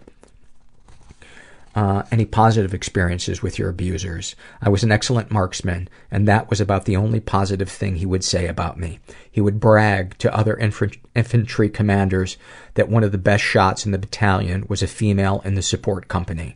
At the end of the day, I don't think he hated me or was trying to be sadistic. I think all the screaming was his fucked up version of mentorship. What are your darkest thoughts? I often wish that there will be a major car accident on the highway while I'm driving, so that I can be the first on the scene, save people, and become a hero. I hate myself for selfishly wishing tragedy on other people to glorify myself. I also have a bad relationship with my dad. He divorced my mom while I was in college and cheated on her numerous times and left in a really ugly, destructive way. Now he has become nostalgic, glossed over the terrible things he did, and often tries to reconnect with me and restore our relationship to how it was when I was a child. I sometimes wish he would die, so I wouldn't be put in the awkward situation of having to pretend I still like him. I don't have the courage to just cut him out of my life. Darkest secrets. When I was deployed in Iraq and at my deepest moment of depression, I almost committed suicide. I remember finding a quiet spot and loading my 9mm pistol and putting it to my temple. I sometimes have flashbacks and can vividly feel the cold metal pressed against my skin. I never pulled the trigger because I knew it would devastate my family, and I had soldiers to take care of. I'm scared that one day I will be that sad again, and I won't hesitate. Sexual fantasies most powerful to you. I'm actually pretty bland sexually. I might be a borderline asexual person. Most of the time I just have sex because it makes my husband happy. I love him, and I like being able to fill that need for him, but I could go without sex for the rest of my life and probably be just fine. I feel weird for not having sexual fantasies. I love kissing and cuddling, though. What, if anything, would you like to say to someone that you haven't been able to? I would like to tell that commander to go fuck himself. I think we all would like to tell him to go fuck himself. What, if anything, do you wish for? I wish that I could love myself even 1/10 of the way my husband unconditionally loves me. Have you shared these things with others? This fall, things got so bad I finally went and talked to somebody. About 6 weeks ago, I was officially diagnosed with PTSD and depression and started taking medication to help my sleep, anxiety, and sadness. It was one of the hardest things I've ever done in my life to admit I needed help, but therapy and medication are already helping tremendously. I am just now seeing for the first time how terribly dark of a pit I was trapped in. How do you feel after writing these things down? A little bit better. Anything you'd like to share with someone who shares your thoughts or experiences? For a long time, I refused to ask for help because my problems weren't as bad as other people's problems. I told myself, there's someone out there who has it worse than me, so I have no right to complain. It took me a long time to realize, although that is true, that doesn't make my shit unimportant, and that doesn't mean I'm not worth fixing. Your shit is important too, and you are worth the investment. That's the second time investment has come up in describing. I love those moments of synchronicity. Well, thank you so much for sharing that, Jane. Really appreciate it. And so glad you're getting help and getting out of that pit. It's amazing how we can be in that pit and not even realize it. Amazing. A little sip of tea. God, I love green tea. I love all kinds of tea. I love black tea. Not a fan of white tea. I look at white tea like non-alcoholic beer. Like, what's the fucking point? I got a little angry about that. Don't get between me and my tea opinions. I will cut your fucking knees out. This is from the What Has Helped You survey. This is filled out by a woman who calls herself I Hate Your Face Care Bear. And her issues were, or are, complex PTSD from physical, mental, and sexual abuse, including being abducted by a man identifying himself as a youth pastor and being raped and choked by my ex-husband, and many more times where fucked up people used me as a punching bag or sex toy. And what helps her deal with them? Art, music, and video games. I paint, draw, airbrush, play piano, ukulele, guitar, sing, write songs, and love to shoot people in their stupid faces on Halo. Oh, I fucking love you. Love you. This is Struggle in a Sentence, filled out by a trans male who calls himself Jonestown. And he writes, I need to take Xanax for my anxiety, but I'm anxious because I need to take a Xanax. Brilliant. Brilliant. This is the Shame and Secret survey, filled out by a woman who I instantly like. Her name, Crazy Pants McGee. I'm already a fan. I'm already subscribing to her newsletter. She is straight, in her 20s, raised in a totally chaotic environment, was the victim of sexual abuse and reported it. She writes, my brother, 4 years older, molested me for about a year when I was 10. My family was very abusive and neglectful. The only time he was nice to me was when he molested me. Boy, I read that all the time. All the time. I feel such shame because I allowed it and I enjoyed someone being nice to me. I hate myself because my body responded, but I have such incredible levels of anxiety and panic around sex that I dread sexual feelings. I absolutely numbed out during it, which helps me to know it was damaging, but I still feel responsible, dirty, disgusting. I have a wonderful, wonderful therapist, but I still feel completely broken and disgusting. She's been emotionally abused and physically abused. I've been physically abused by my stepfather. He beat my mother and brother regularly and hit me once. I feel lots of guilt that I didn't get hit more, that my abuse wasn't bad enough. Emotionally, I've been used by pretty much everyone in my family. Mother was borderline personality disorder, so she was very emotionally volatile. Told me I should lose weight, try harder, be better pretty much constantly. Preferred my brother openly, even though he abused me. She actually punished me after she learned he had been molesting me. Wow. She actually punished me after she learned he had been molesting me. Wow. That's fucking unbelievable.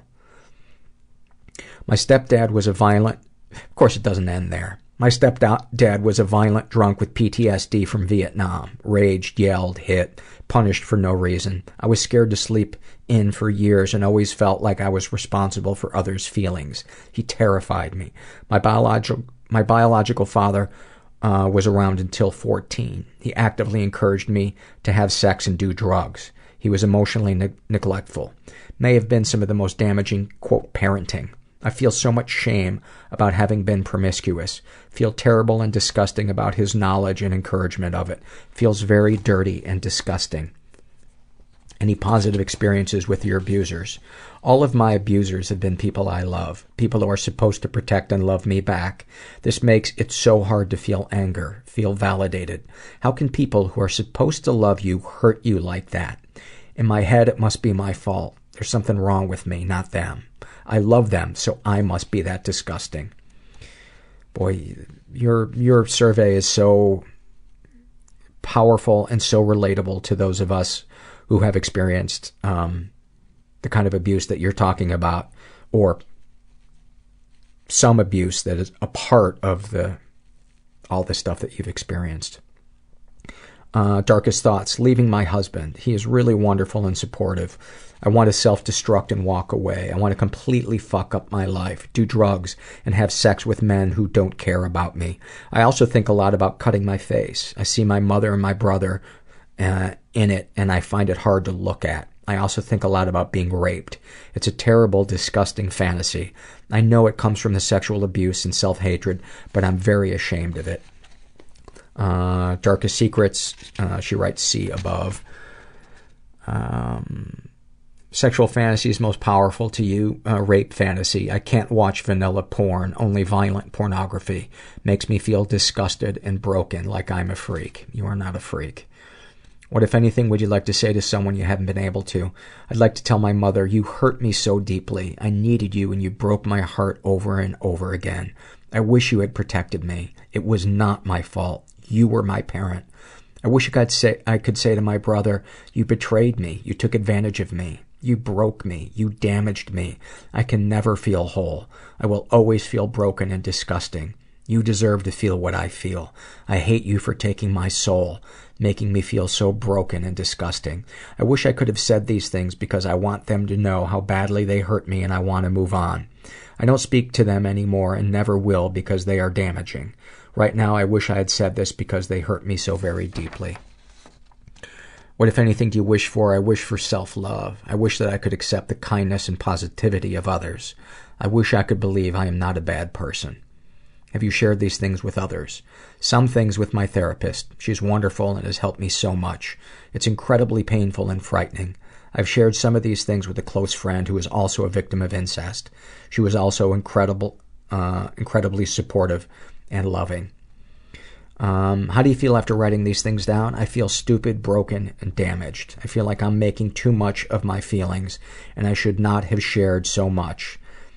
Wow, that couldn't be further from the truth. You have experienced so much, and you're not making too much of your feelings. You're feeling your feelings, and that's why this is so intense. It's so good you're talking about it. She writes, I feel like I talk too much and I'm an idiot. At the same time, I feel a little relief. It feels like I'm trying to find support in more appropriate places, which makes me feel a little proud of myself. Good and terrible. Anything you'd like to share with someone who shares your thoughts or experiences, please go to therapy. Find a CBT, which stands for Cognitive Behavioral Therapy. Find a CBT specialist who can help you with sexual trauma. It's incredibly hard to deal, but a good therapist can help. Find someone who you connect with and feel safe with, and be honest with them about how hard it feels. And that's it. Thank you so much for sharing that. Crazy Pants McGee, sending you some love. This is a happy moment filled out by Chadwick. And he writes, I'm a codependent with moderate anxiety, abusive childhood, parents/brother died when I was young, a visible minority in a very white portion of Canada. I've always felt that I was the square peg and the world is full of round holes. My life has been built on achievements and performance of tasks. The expectations make me spiral out regularly. About a month ago, I was on a snowboarding trip with my girlfriend and her family.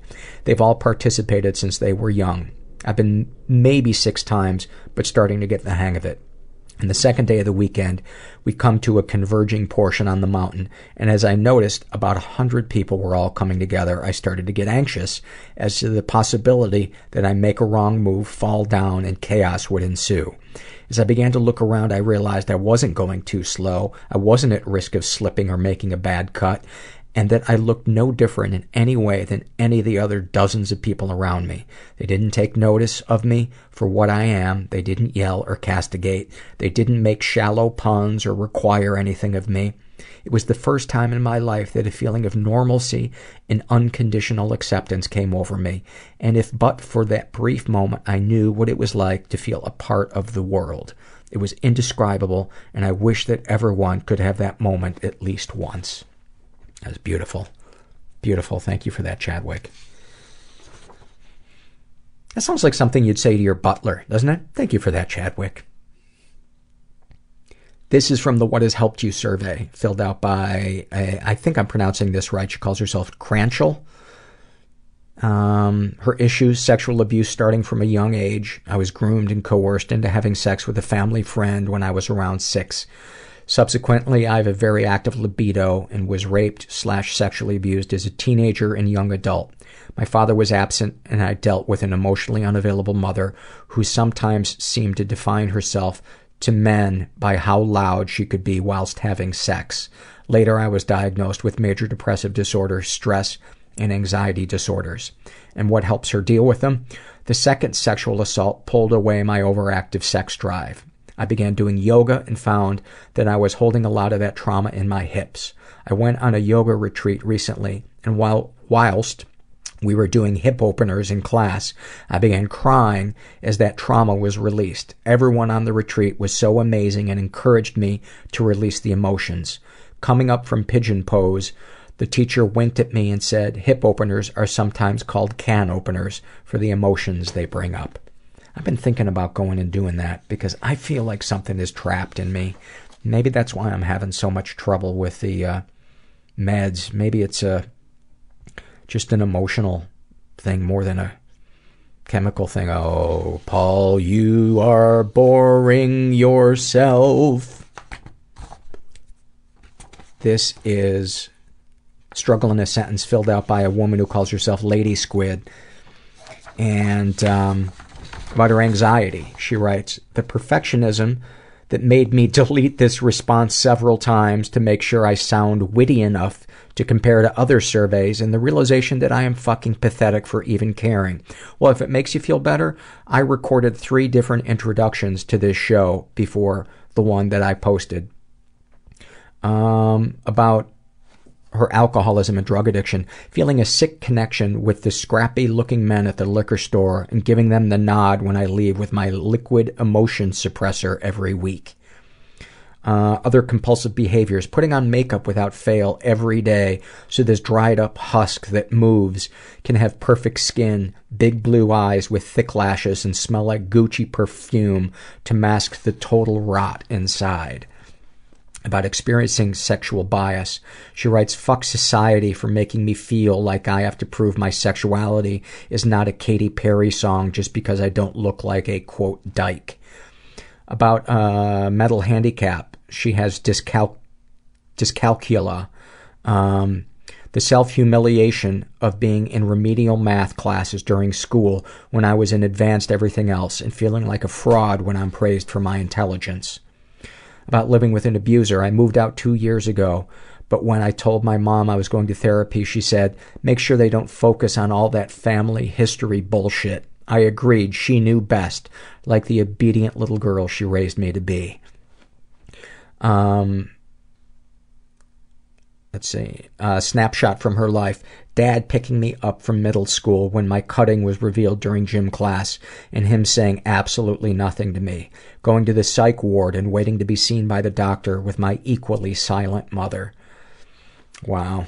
Oh, and then this one, overactive bladder and bedwetting in 3rd grade, sitting in the school nurse's office in wet Lion King leggings, waiting for my mom to save me. Oh, those are heartbreaking. Those are heartbreaking. And, I mean, from what you described to your parents, who wouldn't have issues? Let's see.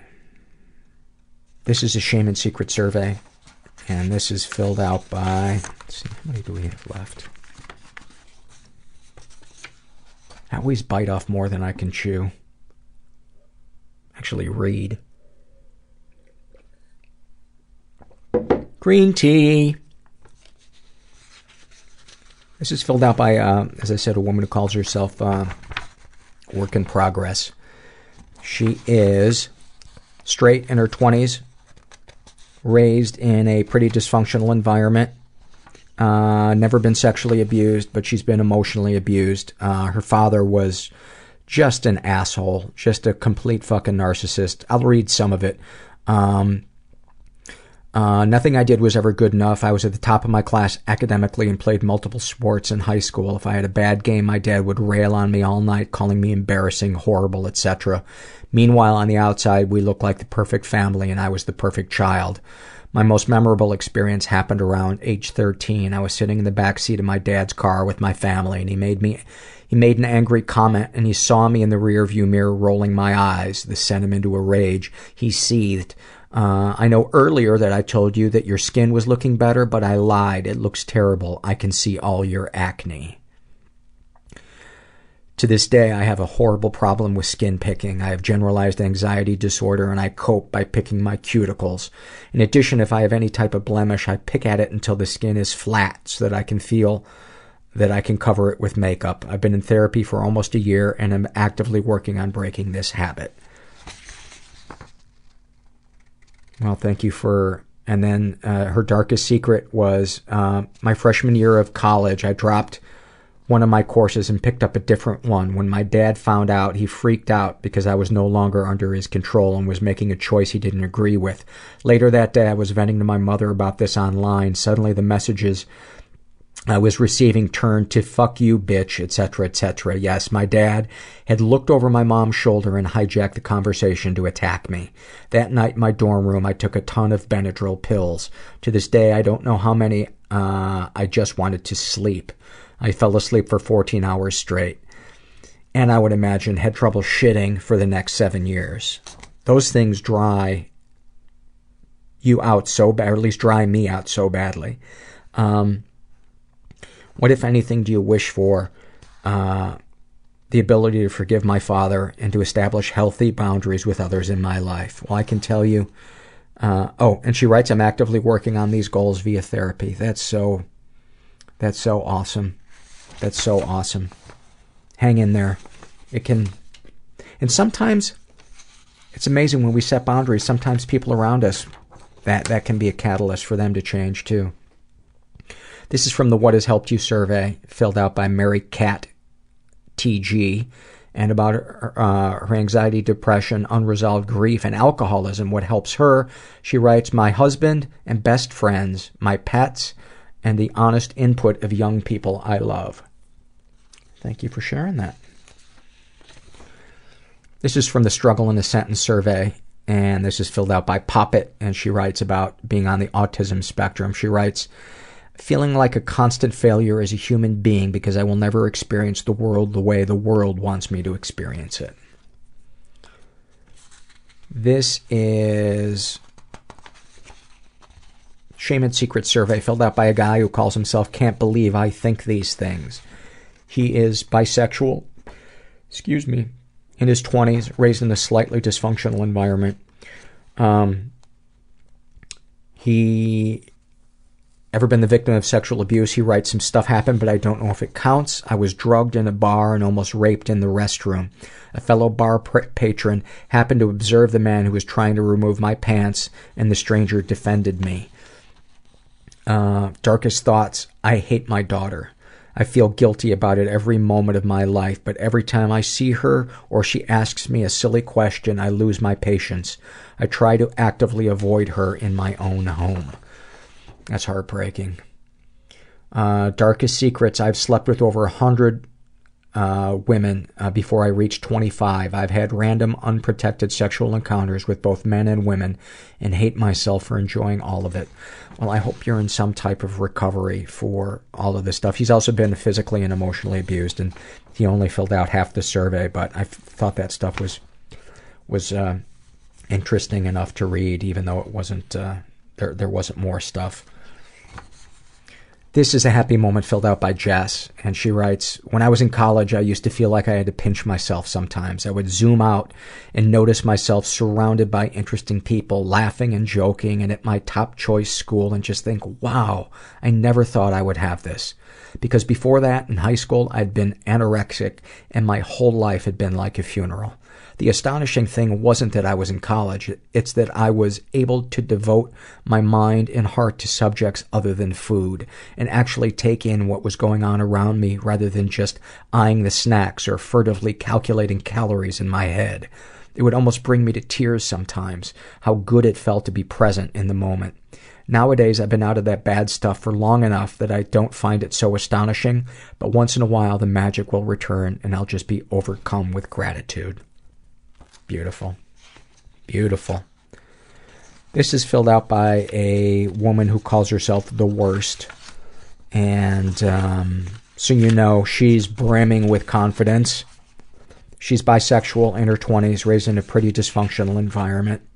Ever been the victim of sexual abuse? Some stuff happened, but I don't know if it counts. I think I might be one of those people with something deeply buried. I've been thinking a lot about this over the last year, and I think I was probably molested as a very young child. There was ample opportunity for this happening with my grandfather, who we know for sure sexualized my mother and her friends as children, as well as raping my grandmother. This possibility has only really occurred to me over the last 6 months of going to therapy and listening to this show. Both have helped me reframe my behaviors as a kid as symptoms of problems in my upbringing rather than some innate wrongness in me. Specifically, it made me think about how when I was little, perhaps 5 or 6, I repeatedly found myself acting out sexual behaviors with stuffed animal toys.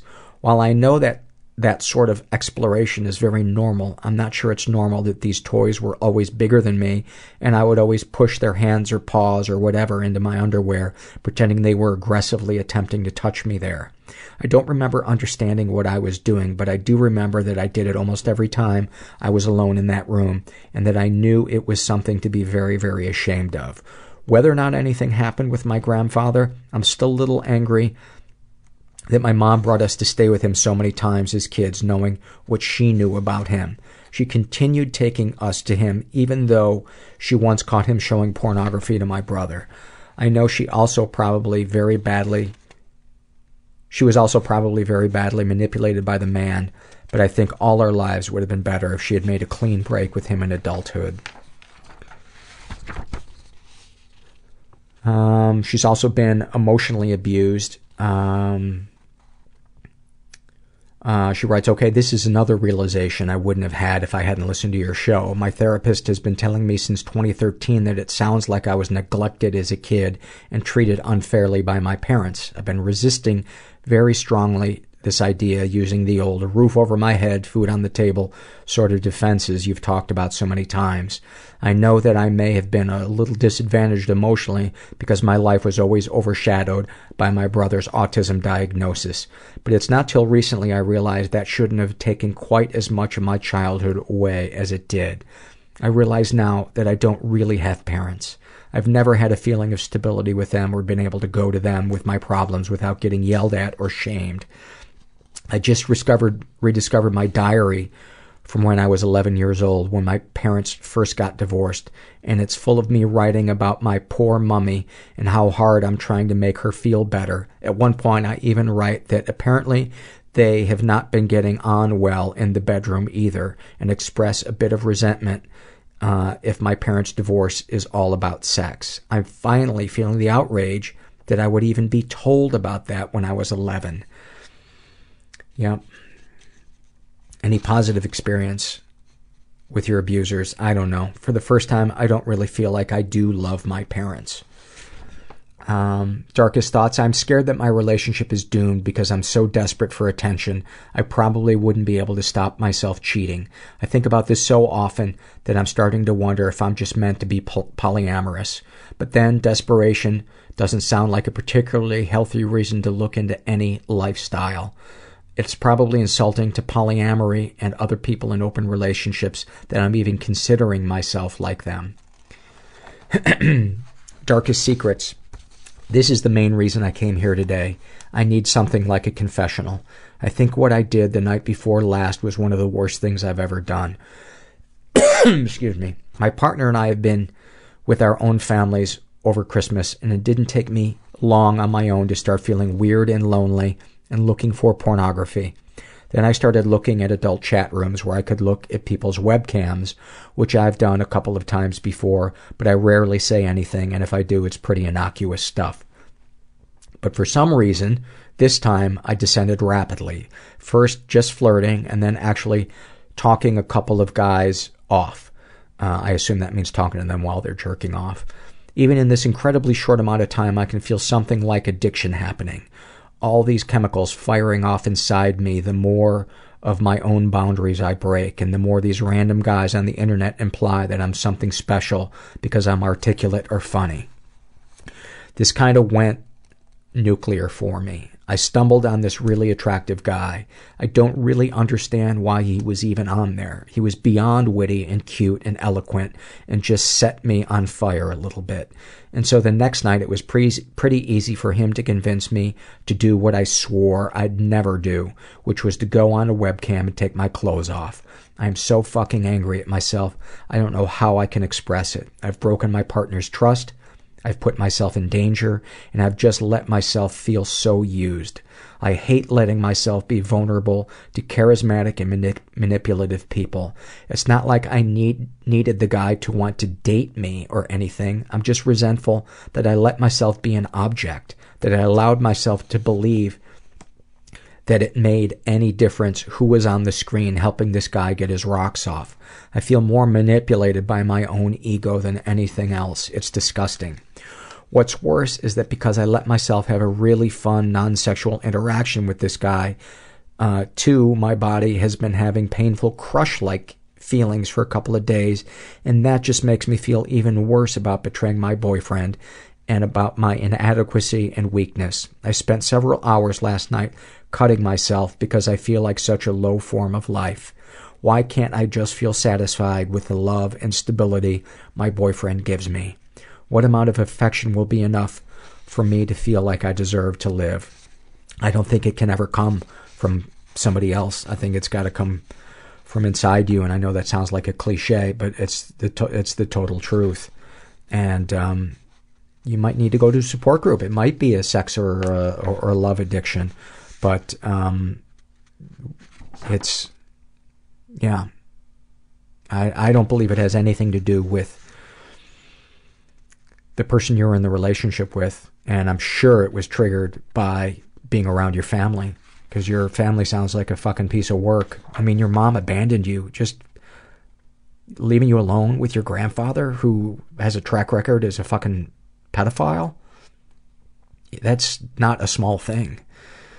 Sexual fantasies most powerful to you. It changes all the time, but it's all about being desired, and I imagine now it's going to be about being desired on webcam because it's just how my garbage brain works. What, if anything, do you wish for? Again, instant reaction is I want everyone to love me and to want to be around me, even though that would be pretty impractical in reality. The real desire under that is to be able to feel fulfilled and like who I am is enough. Well, I think you answered your own question. Now it's just a matter of getting out there and working with a therapist or a support group, or finding some way to get that to happen. This is, but we're sending you some love, sending you some hugs. And by the way, I'm feeling a bit numb. So if it seems like I'm one of the side effects possibly of this med, or it's just my depression, I don't know, but I feel like I've been feeling pretty robotic lately. Like I could watch the saddest thing on the news and not feel anything. Intellectually, I can go, oh, that's really sad, that's terrible. But I don't just... So if I seem a little distanced from these, I apologize. Intellectually, I'm very moved by them, but I'm dead inside. So, at least temporarily dead inside. I know I'm not dead inside all the time. And as much as I make fun of myself, I do love myself. Ugh. Ugh. Yeah. Ugh. Not gonna rewind it. This is an awfulsome moment filled out by a woman who calls herself Unhappily Human. She writes, I got a call from my therapist at the time in the middle of the night, and and I let it go to voicemail because I figured it was an accidental call. When I did listen to the voicemail, it was kind of hard to hear, but she said she'd hoped I would pick up because she needed help with something. Since we had a weird relationship, I didn't think too much of it, but when I texted her about the call, she apologized and came out and said that she overdosed on her medication and thought I could tell her how to make herself throw up since I was bulimic, but went to the hospital and got her stomach pumped instead. Even after this episode, which should have been the icing on the cake for me to stop seeing her, along with all the other fucked up things she did, I continued going for a few months more until I had to take a leave from school since I saw her free at the counseling center there. Sometimes there's a reason therapy is free. Thank you for sharing that. Let's see. This is just an excerpt from a Shame and Secret survey filled out by Evie May. In her darkest secret, she writes, I blame my mother for the fact that I'm bulimic. I love her to pieces, but I'm so fucking angry and sad sometimes. I've struggled with bulimia for the past 7 or 8 years, and it's exhausting physically and emotionally. She was anorexic when I was growing up, and even though she is mostly recovered, I have always had a sense of shame about my body, my wants and needs and appetite. She thinks I've been recovered for the past 4 years, but it's a lie. I am a long way from recovery. I think she knows this deep down, but is too afraid to broach the subject with me. I love you, Mum. You're my best friend, but fuck you for making my relationship with food and my body such an awful mess. Have you shared these things with others? I have spoken about my bulimia to a couple of close friends, but I have never mentioned the self-harming behaviors or the fact that I sometimes get a sexual thrill out of vomiting until my throat bleeds. I like seeing the blood. That's not nice, is it? I don't think I'll always be this way. I think I can change. You can definitely change. You can definitely change. I'm sending you some love.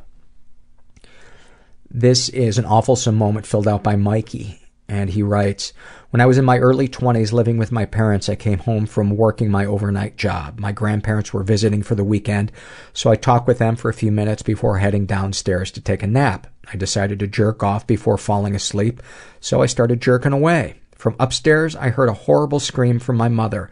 Michael, Michael, call 911.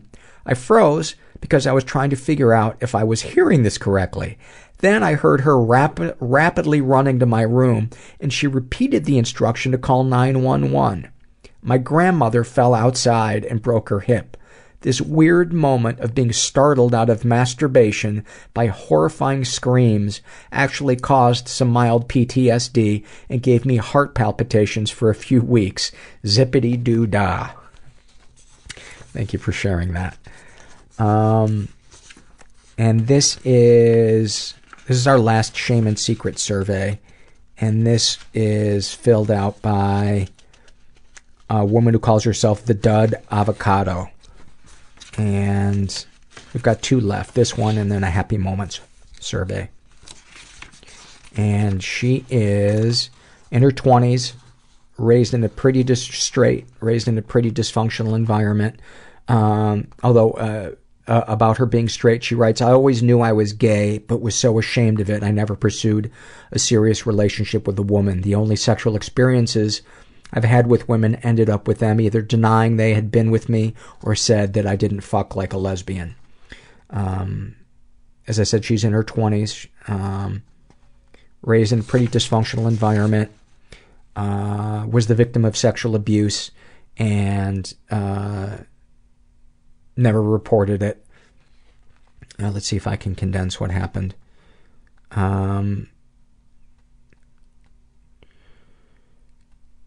She was abused for 3 years by an older partner when she was between 15 and 18, and then she was raped in a parking lot shortly after. Shortly before her 18th birthday, and then had a terrible experience in the court system. I'm trying to, it's a bit of a long one, and I'm trying to condense it without leaving anything important, but a terrible, terrible experience having to testify. And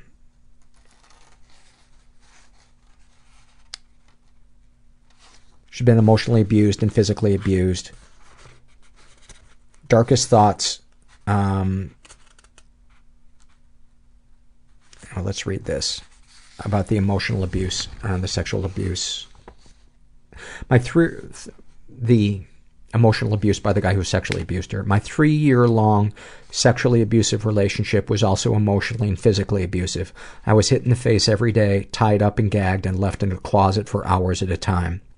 I would be pushed down the stairs, tied up out in the wilderness while we were hiking, and dragged through poison oak. Emotionally, my relationships with men were always shaming. If my sexual and physical abuse came up, I was told that I was disgusting and a classic small-town girl to allow such stupid things to happen to me. Often a boyfriend would tell me that he could no longer stand to touch me or look at me. Any positive experiences with your abusers? When you spend so much time with a person, you pick up habits. I learned how to cook from him, albeit poorly. In my 20s, when I started to cook more on my own, I became the best cook I could to show that motherfucking cock-sucking son of a bitch bastard that I could, in fact, not only stir the goddamn pasta, but flambe the fuck out of anything I wanted to and feed 18 hungry people a 4-course meal with the food still steaming. Suck my dick, you foul fuck. He also taught me how to drive. Now I'm remembering this one and why I wanted to read it. Darkest thoughts. Taking my buck knife, thanks for the present, Dad, too little too late, but it's still a cool birthday gift, and slicing a man from scalp to asshole, alive, obviously, and peeling his skin back, across his face and chest, and down his arms and legs. This would be a man who has hurt and abused someone at some time in his life. I would then cut his hands and feet off with a saw the way you cut the hooves off a deer when you skin it. I would then cover his skinless, muscle-exposed body with gasoline, light a cigarette, Marlboro Red, and set the motherfucking dipshit on fire, and then have a fucking beer. I've been sober for 2 years, but you know what? I think I could go for a frosty dead guy ale as a special little something. Darkest secrets. My abuser brainwashed me into thinking that my father and my uncles had had sex with me when I was a child. He said they had all abused me well into my late adolescence. My abuser made me role-play daddy-baby scenarios and film us having sex. He would then play the tapes to me over and over again while beating me, saying that I deserved it and was filthy and lucky that anyone would touch me at all, so I should be thankful for what he was doing to me. I had severe night terrors and anxiety because of this.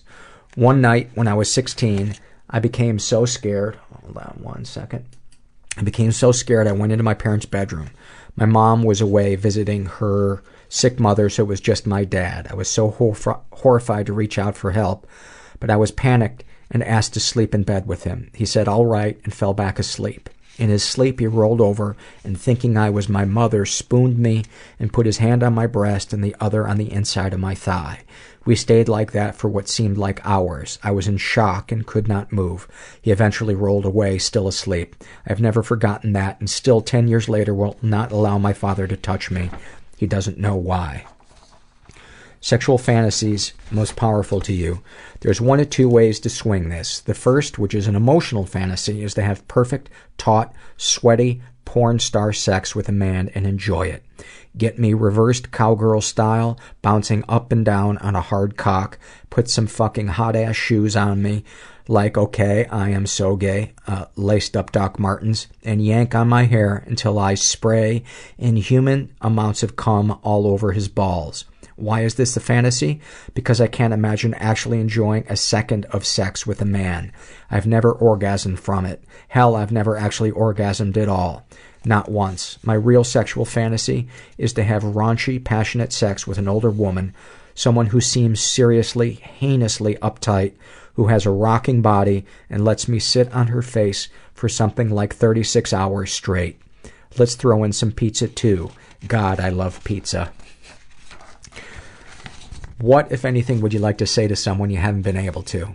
To my mom and dad, this gun I am holding to my temple is to wipe out the incredible mess of a life I live because you were too scared, confused, and busy to stand up to me. Have you ever heard of grounding someone? Whatever angst I may have felt towards you could never equal the amount of sorrow I feel being left to my own devices. To my own abusers, the next time you spit on somebody's asshole, it's not going to be mine. It's going to be your own, so you can sit on your thumb and fucking twirl, you sons of bitches. Fuck you. What, if anything, do you wish for? To be able to communicate with other survivors. Not victims, we are survivors. To help rehabilitate people with trauma, to treat themselves and others with love and patience, and to live with intent and purpose. I also wish I could have a bowl of fried ice cream and bananas right now. Have you shared these things with others? I have shared my stories with some friends and some with partners. I feel that with partners, it is a point of contention between us, and the relationship usually ends shortly afterwards. Friends usually don't know the whole story, only bits and pieces. They feel alienated by my pain, and I feel angry that they know my vulnerability without being able to speak it. How do you feel after writing these things down? Like I need to go back and expand, explain, apologize, erase, throw up my hands and say, I'm just kidding. I feel like none of what I have said validates my sadness, explains my fear, or legitimizes my deep loneliness. Anything you'd like to share with someone who shares your thoughts or experiences? Please help me make the circle of violence stop here. And then any comments to make the podcast better? Yes. Get your sorry ass over to my house and give me a big fucking hug. Jesus, I was fine until now. Asking for a hug. Funny how that's what makes me cry. I just don't feel like I deserve one. Well, I'm sending you one. I'm sending you a big hug. And it sounds like you're in so much pain. And we hear it. We hear it. And we know that you're not making it up.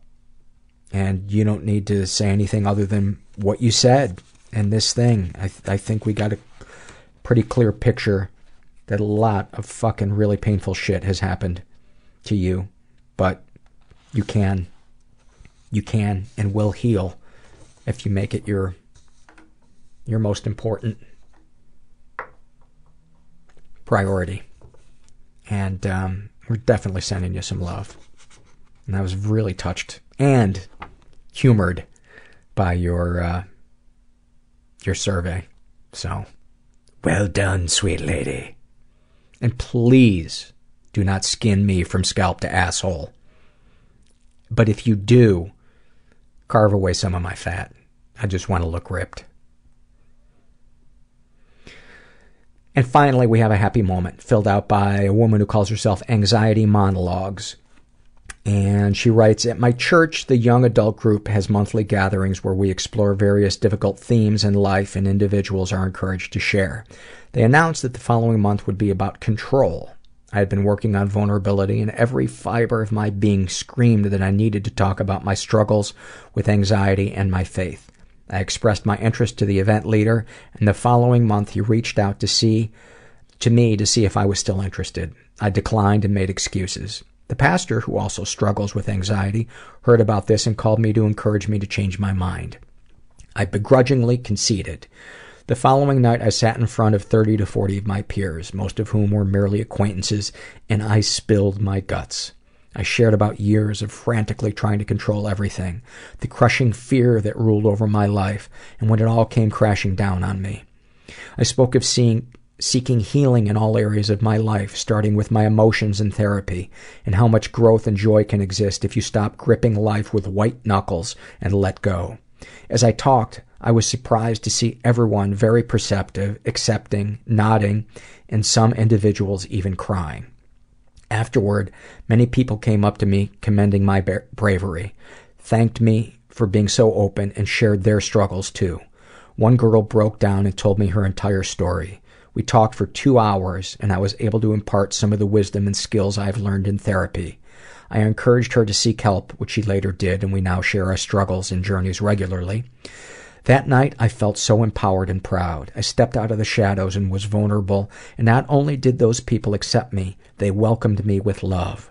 Now, whenever I feel like my anxiety has the upper hand or begin to believe the negative thoughts, I think back to that night when I proved that I am strong and worthy, and I remind myself that people will love you if you let them. What a beautiful, beautiful, happy moment to end on. And I hope you guys are reminded that there's help if you can get out of your comfort zone and ask for it. Most important phrase I ever said in my life is, please help me. I don't know how to do this. And my life changed from that day on. And it's humbling to ask for help. But humility is a good thing. I don't know why we're so afraid of it. I don't know. I don't look good in humility. I'm a winter. I want that joke back. I want to press stop. I want to rewind. I want to go back. But anyway, I hope after listening to this episode, you're reminded that you're not alone. And we're all going through shit. We're all going through shit. And that's just a part of life. And thanks for listening. Everybody I know is bizarrely beautifully fucked up in some weird way. Bizarrely beautifully fucked up in some weird way. Bizarrely beautifully fucked up in some weird way.